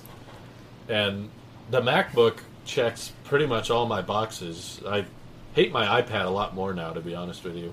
Oh, no. It's so pointless now that I can get all of the things I love about it on the Mac, like Mac OS. And ouch. I've realized now Face ID on the Mac doesn't matter to me very much because it boots up from my Apple Watch so fast. Like, the only reason I like Face ID on the iPad is because it doesn't unlock via my watch. Whereas now, I come in here at the beginning of the day, haven't touched the laptop in like a good 10 hours, and before the lid has even opened, my watch goes... Oh, Craig is so happy about that. Yeah, every time I open it, I'm like... How cool is that? Why would I upgrade for Face ID? In fact, the iPad is the only device that doesn't unlock with Apple Watch now. Because the phone does. iPhone does. Mac says a lot about how dumb iPad OS is. It does. Wow. Yeah, unlocks the Mac and the phone and the watch. Yep. Yeah. The watch unlocks the watch. Just the watch unlocks your door, though. There's probably some third-party NFC app. That's weird. The phone unlocks the watch when you put it on, but the watch unlocks the phone going forward from there. They unlock each other. They unlock each other. What a cute relationship. I love that. Aww. It's like security that you don't Yeah. notice. That's what I appreciate about biometrics. Is like if you don't realize it's there, but I think the 120 hertz has really solidified that this is going to be a long-term purchase because I have a difficult time understanding what they're going to change that would make me go, ooh, I really need to upgrade now. I don't know. Maybe... I know it'll get faster, but I don't know. It's already pretty insane. Honestly, I think what will change is the operating system. You'll need to get a newer one that runs the latest operating system. But we know how long that takes. Yeah. To get a Mac discontinued, that's like a 7, sometimes 8-year process. My iMac that I sold this year is the last one on the block to get Monterey. Late 2015. For the iMac line, yes. Yeah. So for the MacBook line, I think the 2014 and later. Let me check. But I know that the Mac OS updates are very long term, and now that it's Apple Silicon, there's even less reason to discontinue. This is I don't know what the right. You know what? Maybe you have to upgrade if there's something that's failing in the future. Like there's a big screen issue. There's a battery issue. There's another keyboard issue or something. Maybe something to that effect. I really hope that's not the case. 'Cause yeah. I'm definitely not gonna, especially in the first. If it happens in the first year, I can get it replaced under warranty. Sure. If it happens in the second or third year, I do not want to spend another $6,000. Did you get Apple Care? I would have to. I never get Apple Care on anything. But I've never needed to because everything works so reliably. Look at Nick. I have faith. I mean, I have faith SSD. too, but it's not in that. Well, if it's a screen issue, I'm sure it's going to be covered. Apple will cover it the same way they covered the AirPods. Crackling out. My wife's MacBook from 2008 still works. It's slow, but it didn't have any cataclysmic failures. But Drew, if you have all of your files on the one 8 terabyte SSD inside of your laptop, it could fail and you could lose everything. That's why you need to have external drives, Drew. Very important. External drives have failed on me. I've never had an internal one fail, though. My cousin's brother said that he had this problem. I guess my cousin's brother is my also Porsche drive died.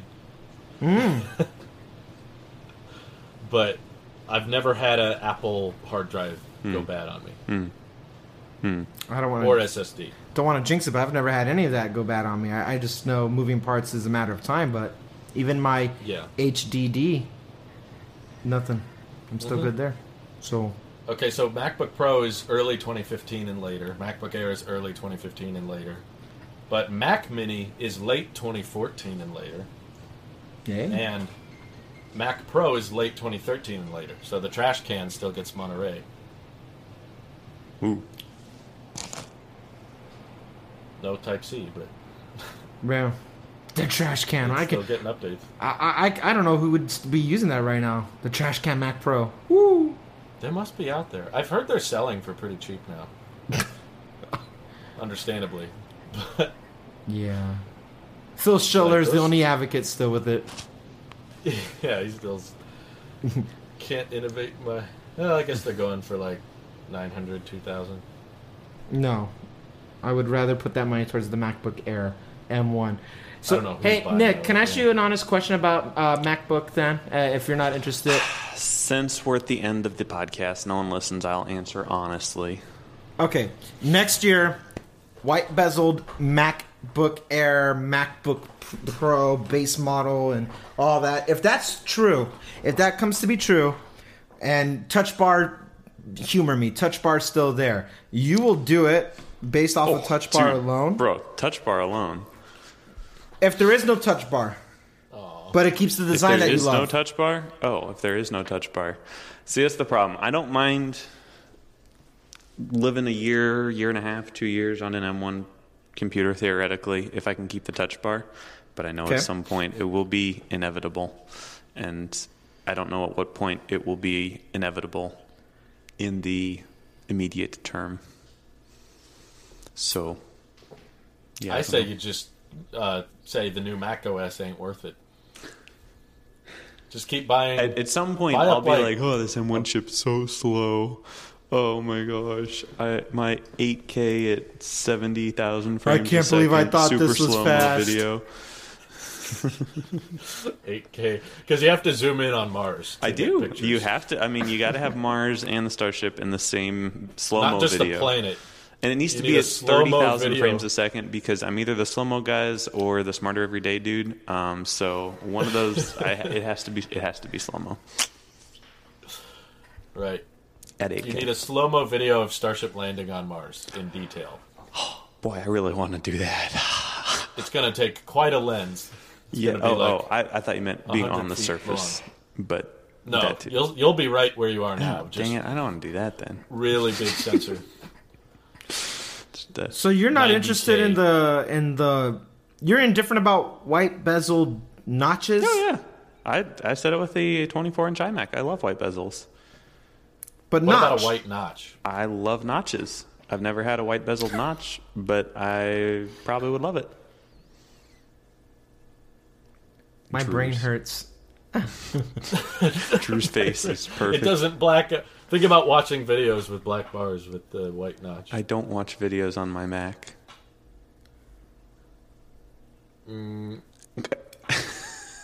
about the menu bar. With the white notch. I'm now imagining a beautiful minimal white desktop. Be full of black dots. Things. Yeah, it would be full of black dots. That would be a little less exciting, but I don't know. I'm not opposed to it. I wouldn't mind a white bezeled, white notched MacBook, but if it doesn't have a touch bar, that would be a no-go. Yeah. Other than the lack of touch bar, I think you might like the next gen MacBook Air because I think it'll be basically just a 12-inch MacBook with. But I think bezels. eventually I'm going to need the performance of that beautiful M1 Pro chip, M1 Pro Max chip, M1 Max chip. I hate that name so much. I hate it too. So beautiful. So unclear. What about the Mac Pro? The Mac Pro. I would love a Mac Pro. We'll start the Mac Pro Fund. Everyone come support me on Patreon. I'll shout you out at the end of every podcast, and you'll get your name in the credits. And if you have an Apple this is referral very original. code, I'll drop it in the description below here. But only up to 10. He's not doing no more Mac than 10. Pro. Nick's Mac Pro. All right, tell you fund. what, this is 100% serious. If y'all crowdfund a 14-inch MacBook Pro, I will get it, ports included. That is something you can take to the bank. Well, I will take it to the bank. Yeah, I will take a free one. Yep. 100%. Wow. That is quite the compromise. Yeah, that's quite the compromise, Nick. A free Mac. I wouldn't pay for it. I'd still open it every day and be like, this thing is so ugly. How dare you disrespect the Mac that much? Hey, I'll get it, but I'm not paying for it. Cancel Nick again. This is episode. Cancel Nick again. Who's Dave Chappelle? Sorry, We're canceling Nick now. You can only cancel someone once. Tell that to Dave Chappelle. It's okay. I'm just going to do another comedy tour. No worries. And Randy said the obligatory, slightly offensive / political thing. And I have dissed the MacBook Pro. I've also wished that Marquez would come on the show and AirPower would come out. But we already had Marquez on the show, so I don't know why we still say that one. AirPower's dead. Thankfully dead. But we can have Marquez again. Marquez, come talk to us about Rivian. And Who cares if it's not EV? Oh, bingo. Thanks all. And we're doing a Trump impression near the end. There we go. That's a bingo. Okay, folks, believe me, bingo. All right. I already mentioned 120 hertz. Okay. Yep, we're good. Bye, everyone. Bye. Have a great week. Have a good week. Bye. Care.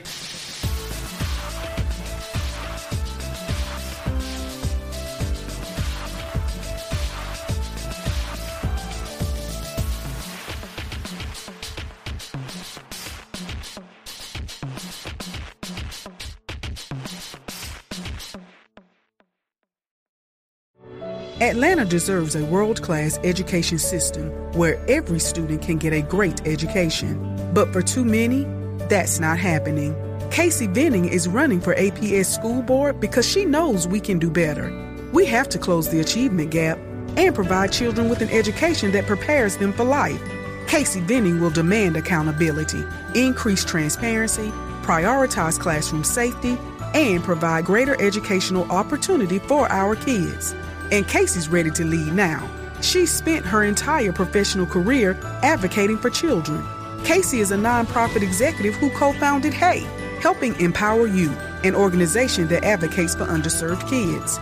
Casey Venning is the leader we need to change APS for the better and get us the results we deserve. On Election Day, vote Casey Venning for Atlanta Board of Education. Paid for by Georgia Can IEC and not authorized by any candidate. Lately, my family has gotten a little behind on our doctor visits, but this year, that's changing. We're making health a priority with Emory Healthcare. My husband got the knee replacement he's been putting off. My mom is getting a heart procedure that Emory pioneered, and I scheduled my annual mammogram. And with so many virtual visit options, we are getting it done in 21. Make your health a priority at emoryhealthcare.org/healthfirst.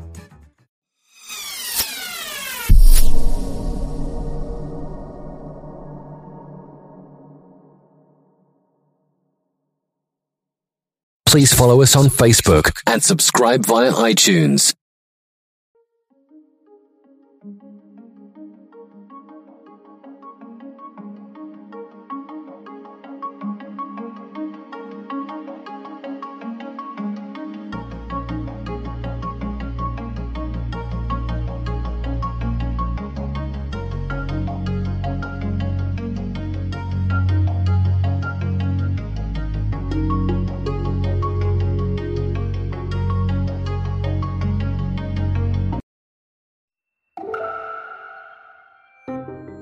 It's TED Talks Daily. I'm Elise Hu, and it's a really special day for TED. Join us today at youtube.com/TED to watch the Countdown Global live stream, an empowering event laying out a credible and realistic pathway to a net zero future. Learn how you can take action on climate change. That's at youtube.com/TED. And now for today's talk. Whether it's droughts, wildfires, or floods, climate change has put lives and livelihoods in peril. But the UN Deputy Secretary General, Amina J. Mohammed, hasn't lost hope for turning things around.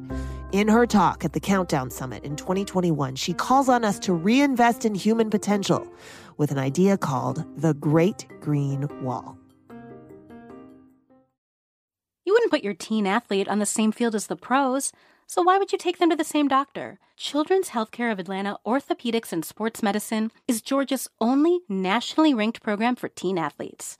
Visit today at choa.org/teens. Now, what's next? A podcast from Morgan Stanley helps make sense of life during and after the pandemic. With nearly 2 decades of experience reporting on culture and the economy, host Denari Glinton meets people who are looking for solutions to the cracks exposed by the pandemic. From how we care for our children and the elderly to what we do with shopping malls, these are stories of everyday people trying to figure things out and where they're finding hope. Search for Now What's Next wherever you listen to podcasts. As a girl, I walked along the shores of Lake Chad, one of the largest lakes in Africa. It went on forever, touching 4 countries, Chad, Niger, Cameroon, and my own country, Nigeria. It seemed like an ocean to me at the time, with 30 million people relying on its bounty. Sadly, today, as you fly over Lake Chad, you won't see much. It's a fraction of its original size. 90% of this freshwater basin has dried up, and with it, millions and millions of livelihoods, farmers, fisherfolk, and our market women. Climate change takes yet another victim. Now add another extreme weather event, the Harmattan. What was once a short 3-month season of dust and wind, one farmer told me the dust storms are coming earlier and bigger every year. A single storm can wipe out an entire year's crop overnight. The human and ecological cost? More jobs lost, hunger, families displaced, a perfect storm for crushing poverty, and even more, sadly, violence. And so, it may be a challenge to grow food today in the Lake Chad Basin, but it has also become a fertile ground for extremists to take root, wreaking havoc on peace. Sadly, touch down anywhere in the world, and you'll hear more tragic stories of climate devastation. Droughts, floods, wildfires, lives and livelihoods in jeopardy, tipping towards catastrophe. And yet, despite it all, I still have hope in our human family. And you might ask why. It's our capacity for human endeavor to survive against all odds. One that created the extraordinary promise of the UN Paris Agreement and its power to drive the 17 Sustainable Development Goals for people and for planet.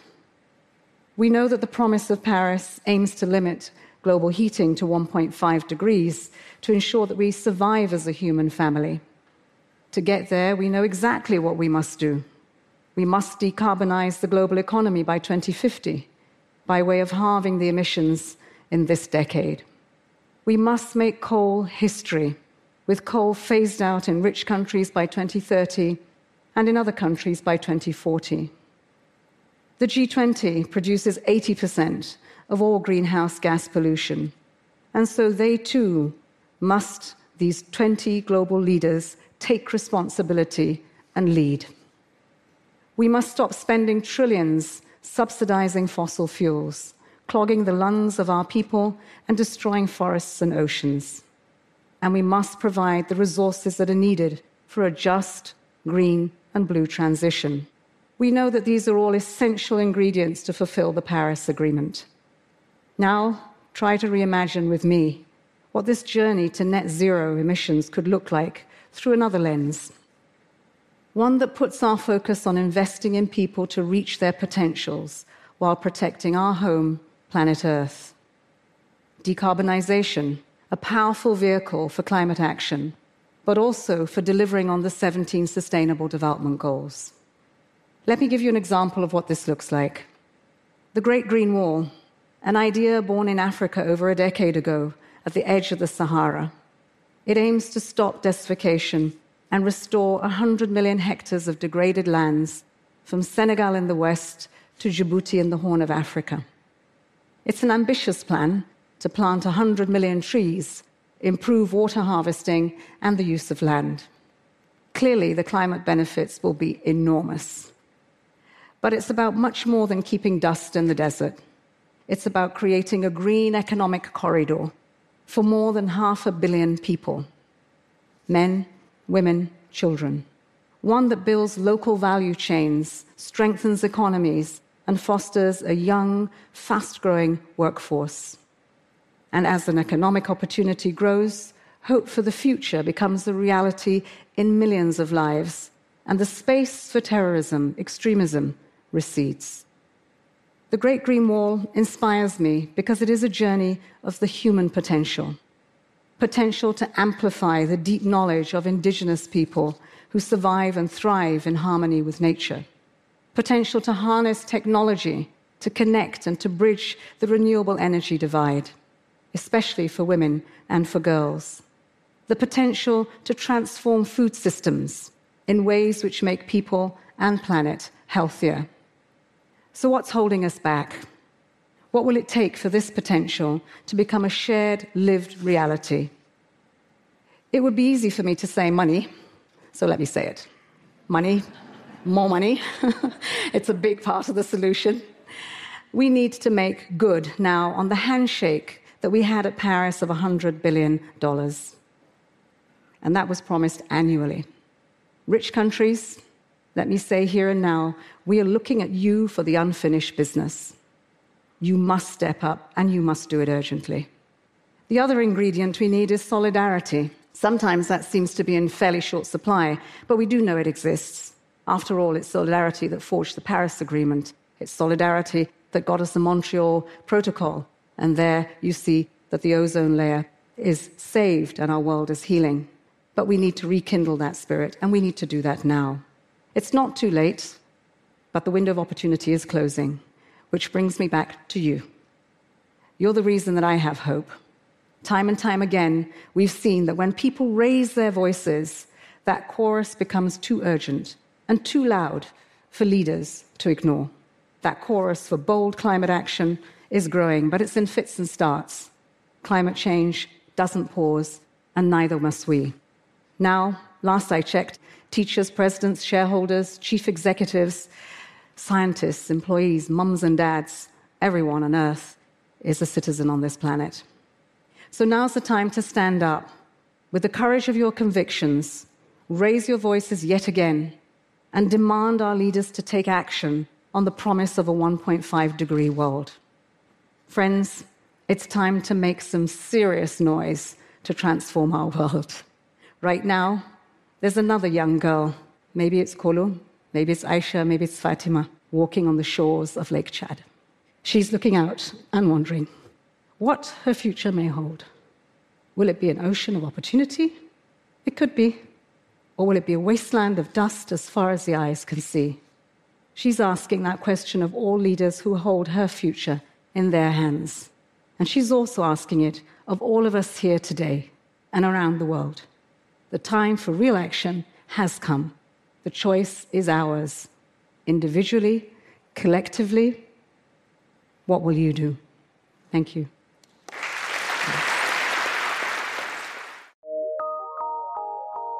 PRX.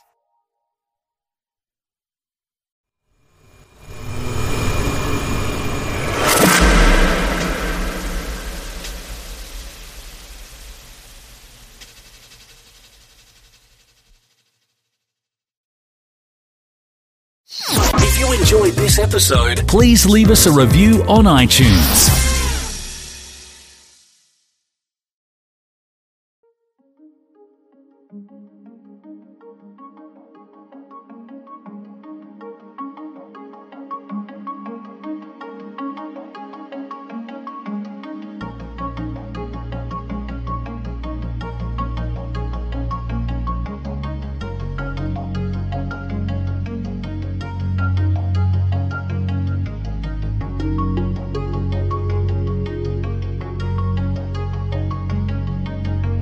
Hi, I'm Pete. I'm an IT manager. Today I want to talk about... Pete, heads up. We've been hacked. What happened? My password is my birthday. Well, everyone knows that. February 14th. Why would everyone... I don't get how these people figure this stuff out. I think I do. Have you ever updated it? Yes. I changed it to Valentine's Day. Okay, we're protected with Connection Security Services. You just gotta be more careful, Pete. Okay, yep. For hardware, software, support, and empathy. For Pete's sake, connect with Connection. Today's episode is brought to you by Patreon. If you're interested in supporting the show, go to patreon.com/Joshua Velas and become a $2 backer today and get early access to the new episodes. I'll be leaving a link in the description down below, but for now, on to today's episode.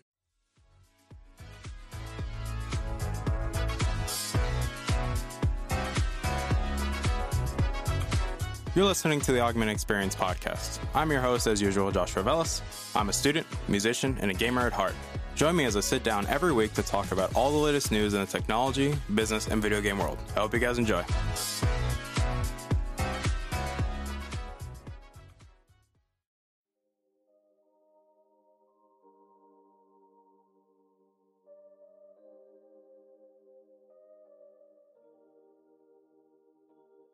Alright, everybody, welcome back to the show. My name is Joshua Ellis. I'm your host as usual, and obviously welcome back to the show. Today's episode 191 of the show, and before we get started into the house cleaning quick, because, well, it only makes sense that we do it because you guys like the house cleaning, so let's just get on with the house cleaning. Because I know today's episode, I'm going to have a little bit of fun with it, just being honest.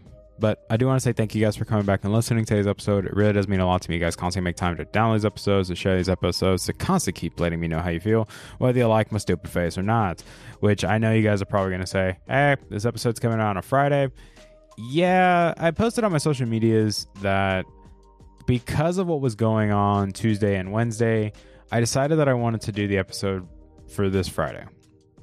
And we'll get into why, especially as we talk about it. But I do want to say thank you guys for coming back and listening and downloading these episodes. We're almost at 2,700 total downloads. So again, thank you guys for that. Hopefully we can hit 3,000, hopefully by the end of the year. And my goal, or at least by the 3-year anniversary of the show, because that's what I like to do, is like for the growth of the show, is that I want to hit 1,000 downloads every single year. So that's what I want to do for growth. But I do want to say thank you to the Patreon backers for supporting the show, because, well, you guys support the show. So if you want to become a Patreon backer, you can click the link down below and become a Patreon backer for $2 a month, because that's all it takes to just get early access to the new episodes. But I do want to talk about this week's episode specifically because it's a real talk. The reason I pushed this one back was because on Wednesday I was hosting a program. Since October is the month of Mental Health Awareness Month, for me, I wanted to do a program for my residents where I talk about mental health and just have a live real talk. Basically the whole point of the event of the program, that it was titled Real Talk, open conversation about mental health. And why now? Like, why talk about mental health? And I think for me personally, I think this pandemic that we have gone through this past year and now going on to 2 years has really shown us that, we kind of struggle with this idea heavily of mental health, that it's clear as day that this is something that got heavily exposed, besides the whole supply chain issues, which eventually we'll talk about that stuff. But the fact that our mental health was exposed, that yes, we're not in a very good place in terms of mental health. This isn't just something in the US, this is a problem all around the world. That just in general, we're not in a good place when it comes to mental health, or even the idea of talking about it. Like, it's one of those things where, yes, we acknowledge that this is a big issue affecting people nowadays, but it doesn't seem like we really take it seriously, or we just brush it off, And I get it. Like, some people say there's many reasons that, we're more anxious, we're more depressed. Like, if we're honestly comparing generations, if we want to be realistic here and, be open and honest, yes, if we're comparing my generation to my parents' generation, we are more depressed than them. And they have seen a lot of stuff in their life. They've seen more life than we have, because that's just objective fact. They've lived longer. They've obviously seen much more life. Now, that doesn't degrade the quality of experiences that we have. That just means they've seen more things, and that's why, as a result, people always say respect your elders, so you can learn from the mistakes of the past so that history does not repeat itself. But we've noticed that we're more depressed, we're more anxious, that our mental health is degrading at a more rapid rate. And it's one of those things where, it doesn't help that even though, yes, we are technologically more advanced than the generations that have come before us, it's also becoming our own double-edged sword, if you think about it. Because, social media is a great way to connect with people, for, people like me that run a photography business, videography business, and run a podcast. It's a great way to share clips or share stuff about my company or share stuff about the show. And for other people, it's a great way to brand, to reach out, to like get in, become an influencer, if you want to use that term. But it also leads to one of the biggest issues when it comes to mental health, which is comparison. That you're always comparing yourself to somebody else. That you're always, whether it be your body, how you dress, how you talk, what you buy, that it just seems like it's always this game of comparison, that you just always want to compare. And if you realize it, I think if you are inclined in the entire conversation, that degrades your mental health heavily. And people don't seem to understand that. Yes, while I do agree social media can be good, it's a useful tool, it should not be your life. It shouldn't be how you view it shouldn't be the lens that you view the world, if that makes any sense. That you shouldn't treat social media as gospel. You shouldn't treat it as, without this, I am nothing. You shouldn't treat it like, when you go on there, like, don't treat it as a way to just beat yourself up. Because if you're always talking about, well, my mental health is degrading, that I just don't feel I don't feel well, that every time I go on social media, I always get upset when I see pictures of, say, my friends getting married, or, the fact that my friends are getting married and I'm still single, that I don't have anybody, or the fact that, oh, my friend just landed a new job and he's making tons of money, and yet here I am still working a dead-end job trying to meet ends meet. Or people posting pictures of their graduation, like, hey, I just graduated from college, I got a full-time offer from a company, and yet I'm still here failing all my classes. That resonates with a lot of people, and the list can go on and on and on. And yeah, it degrades your mental health. Social media is not our best friend when it comes to taking care of our mental health, if we're just being honest here. And it doesn't help either that when you go through a lot of loss, when you go through a lot of pain, emotional, physical, it's going to degrade your mental health too. Because I always have told people, I've always disliked the phrase, what doesn't kill you makes you stronger. Because, well, yes, it is true. What doesn't kill you will make you stronger. It will also make you more bitter. And people don't seem to realize that. The idea that, yes, while it may not kill you, you'll become more bitter as a result, especially in the experiences like, oh, well, I just got ghosted by this girl. Well, I guess she wasn't good for me. But then you're like, but I don't like girls at all anymore. Like, I don't want to trust other people. Like, it makes you bitter. It makes you cold-hearted. And for me, on some levels, that resonates with me too. Because I acknowledge that, yeah, my mental health wasn't the best growing up. If I'm just being honest with you, I remember growing up, yeah, I always felt like a failure. I always felt like I messed up, that I always didn't do the right things that made my parents look good, that I always felt like I was the mistake, that I always made them look bad, even though they didn't do anything. It was always me. But every time people would see me do something stupid, they're like, oh, it's just a reflection of his parents. And my mental health degraded heavily to the point where, yeah, when my aunt passed away when I was young, my depression became very, very strong. It was very hard. I'm just being honest with you guys. And then it didn't get better when you add in addictions to certain things. You add in more loss. When my grandmother passed away in 2015. And it got to the point where, yeah, like, my mental health had degraded to the point my depression was at an all-time high. And I've been open and honest about this, where, yeah, I wanted to end my life. And it's one of those things where it was hard, if I'm just being honest with you.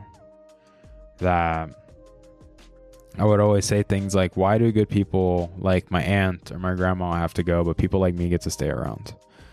That my mental health had degraded to the point I couldn't talk to anybody. There wasn't anybody that I can reach out to.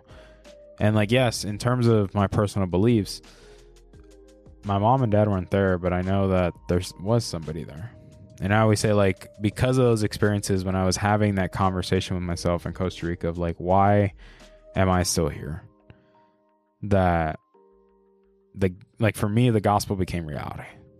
That I began to just experience something happened that just, I couldn't logically explain why it happened at that moment, but it was the best thing that could have happened. And from there, I began to understand what it meant to love others. Even though, yes, I still wasn't perfect, because I'm just being honest with you, I'm never going to be perfect. But in that moment, it just felt like everything had just gone away. Now, granted, well, yes, I walked away from that experience when I was 15, knowing what it meant to truly love other people. There were still pieces of the puzzle missing. Fast forward, when I went to camp with some people at my high school in Young Life, yeah, things became much clearer. And then the missing piece of the puzzle had been found. Now I was just getting used to it. And yeah, my mental health was still rocky. I'm just being honest with you. Like, yeah, I was still battling my depression. But as time had gone on, I began to understand that I wasn't alone. That a lot of those ideas that I created in my head, a lot of those, I would say, lies, just being honest, that I had believed for such a long time, were disproven. that I began to let go of a lot of those things. Well, yes. Has there been hard moments since then? Yeah, I'm just being honest with you. Like, after I became much more aware of my mental health, became much more aware of my depression, began taking healthy steps to address those concerns and address those issues in my life, my brother passed away. My sister passed away the next year.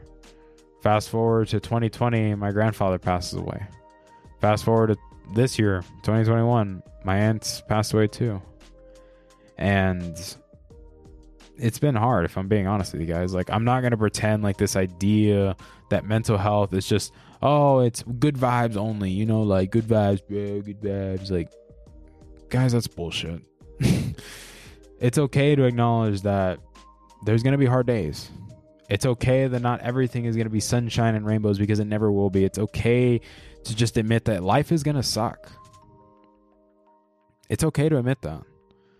I don't want you guys to just start thinking that, oh, if everything isn't working out, if everything's not working the way it's supposed to, then, you know, shit, something's wrong. It's like, no. Well, yeah, something is wrong, but in the sense that it's okay that things are not working out the way they're supposed to.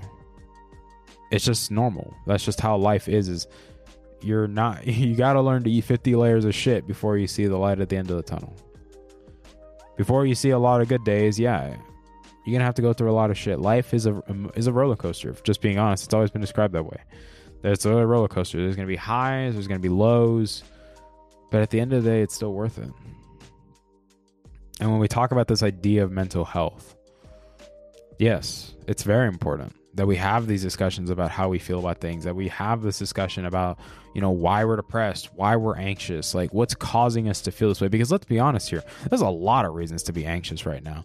You know, job security, financial insecurity.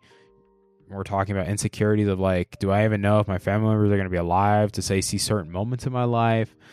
You could fill in the blank with anything that makes you anxious, that makes you feel nervous. You know, even like a lot of people my age, in the age category of 18 to 23, that age category is asking themselves, am I going to be single forever? Am I not going to graduate college? Am I not going to have a good job after I graduate? Am I going to be able to pay my rent? Am I going to be able to, you know, do a lot of things that I want to do with my life? You know, and yeah, and it doesn't help that, you know, like I mentioned earlier, social media, it definitely ain't helping, bud. Especially when we've realized that, yeah, people like to compare ourselves, especially in our age where it's like personal fitness is starting to become very popular. And there's a lot of people that are just wanting to beat themselves up when they see other people that, you know, take the necessary steps to go be healthy, that they want to achieve a better way of living, if you want to put it like that they want to be healthier, they want to be more active, they want to be better prepared for as you get older, because yeah, as you get older, your health is going to degrade. So if you start off in a much better position, then yeah, you're much better off, unless there's like certain genetic things going on. But I also want to make it clear too that when we talk about mental health, I don't want this to feel like, oh, I have all the answers, we have it all figured out, because no, I don't. I'm just being honest with you. I am not a medical professional. I am not a trained psychiatrist. I can only speak about the experiences that I have and how I've handled certain things, but maybe how I've handled certain things may not work for you.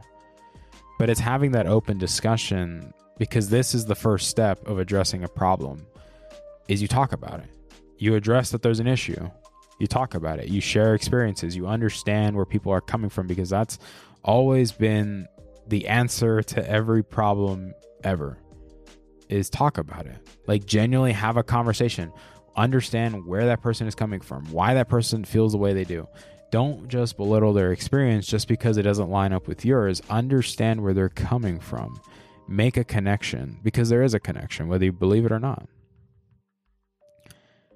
But I also understand that, yeah, things are weird. Like we've seen, as I mentioned, this whole pandemic has caused a lot of issues. It's exposed a lot of flaws in our society. It's exposed flaws in how we manage that society. And yet, here we are, still alive, still breathing, and you're still grateful to have another day. Even though, yes, there's been a lot of people that have lost their lives in these past 2 years, just being honest. You know, my grandfather passed away last year. My aunt passed away this year. I didn't get to see either one of them because I wasn't able to go to Costa Rica to go see them. I wasn't able to talk to them before they passed because it happened so fast. I think with me, if I'm just being honest, guys, is I get it. It's hard, especially, you know, being in the position where, yeah, I know what it's like to compare myself to other people when I look on social media. And it's hard when sometimes when I look on social media and I see my friends getting married and I'm still like, you know, I'm still single. And it's one of those things where I have to understand that my identity, like, because I understand that when it comes to personal beliefs and things, that yes, my identity as a Christian, I know that my beliefs, or in my belief, that yes, my identity is not found in the world, but it is found in Christ, that because he is perfect in every way, that he has done all the work for me, I don't need to prove myself. I don't need to work to achieve something. It's be faithful to him, walk with him, because he has already done all the work. He's doing all the heavy lifting. You're just doing your part, which is bare minimum at best.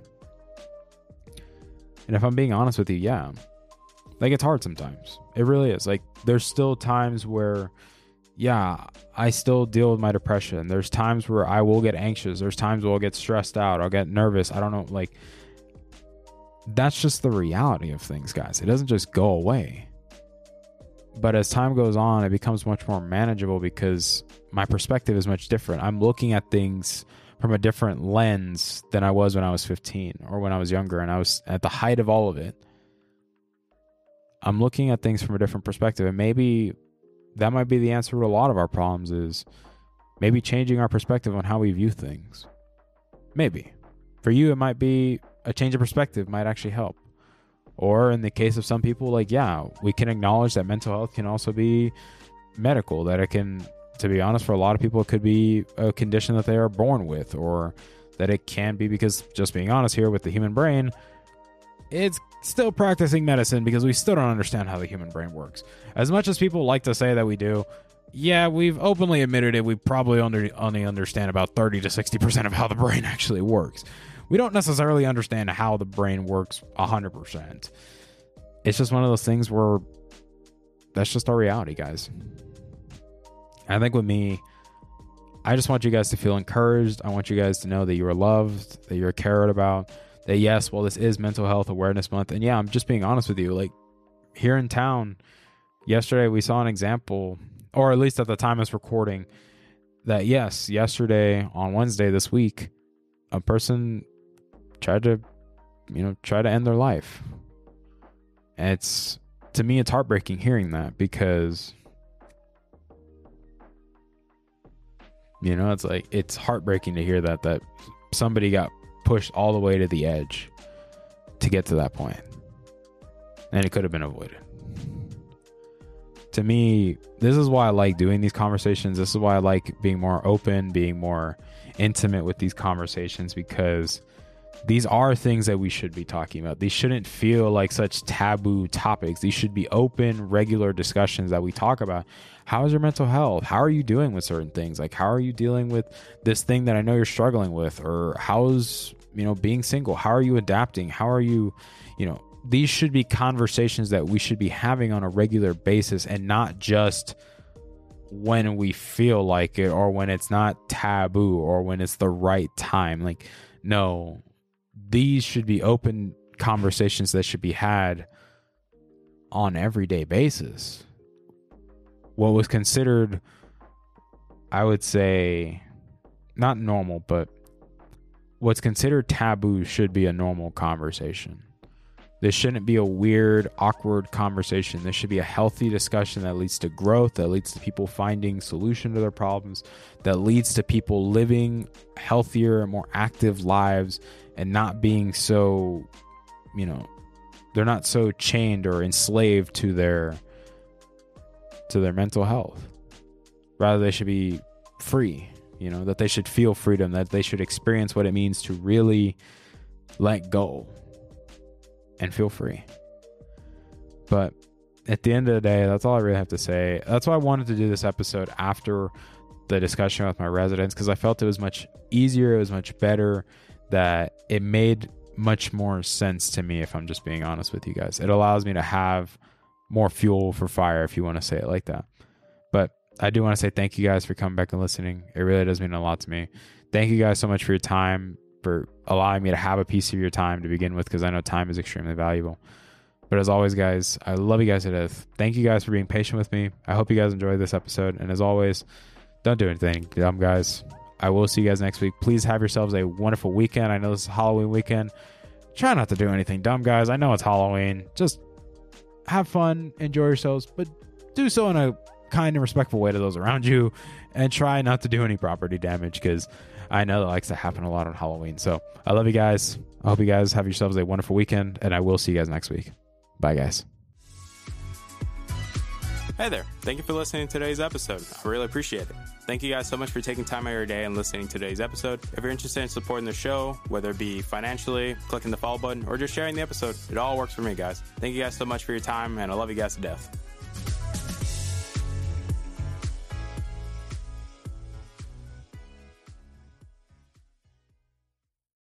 For 40 years, Michael Myers has haunted this town. He's the essence of evil, and evil dies tonight.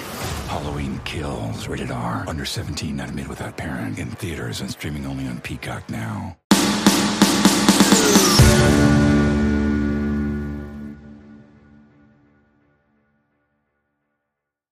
If you enjoyed today's show, please head over to iTunes, give us a rating, and leave a review.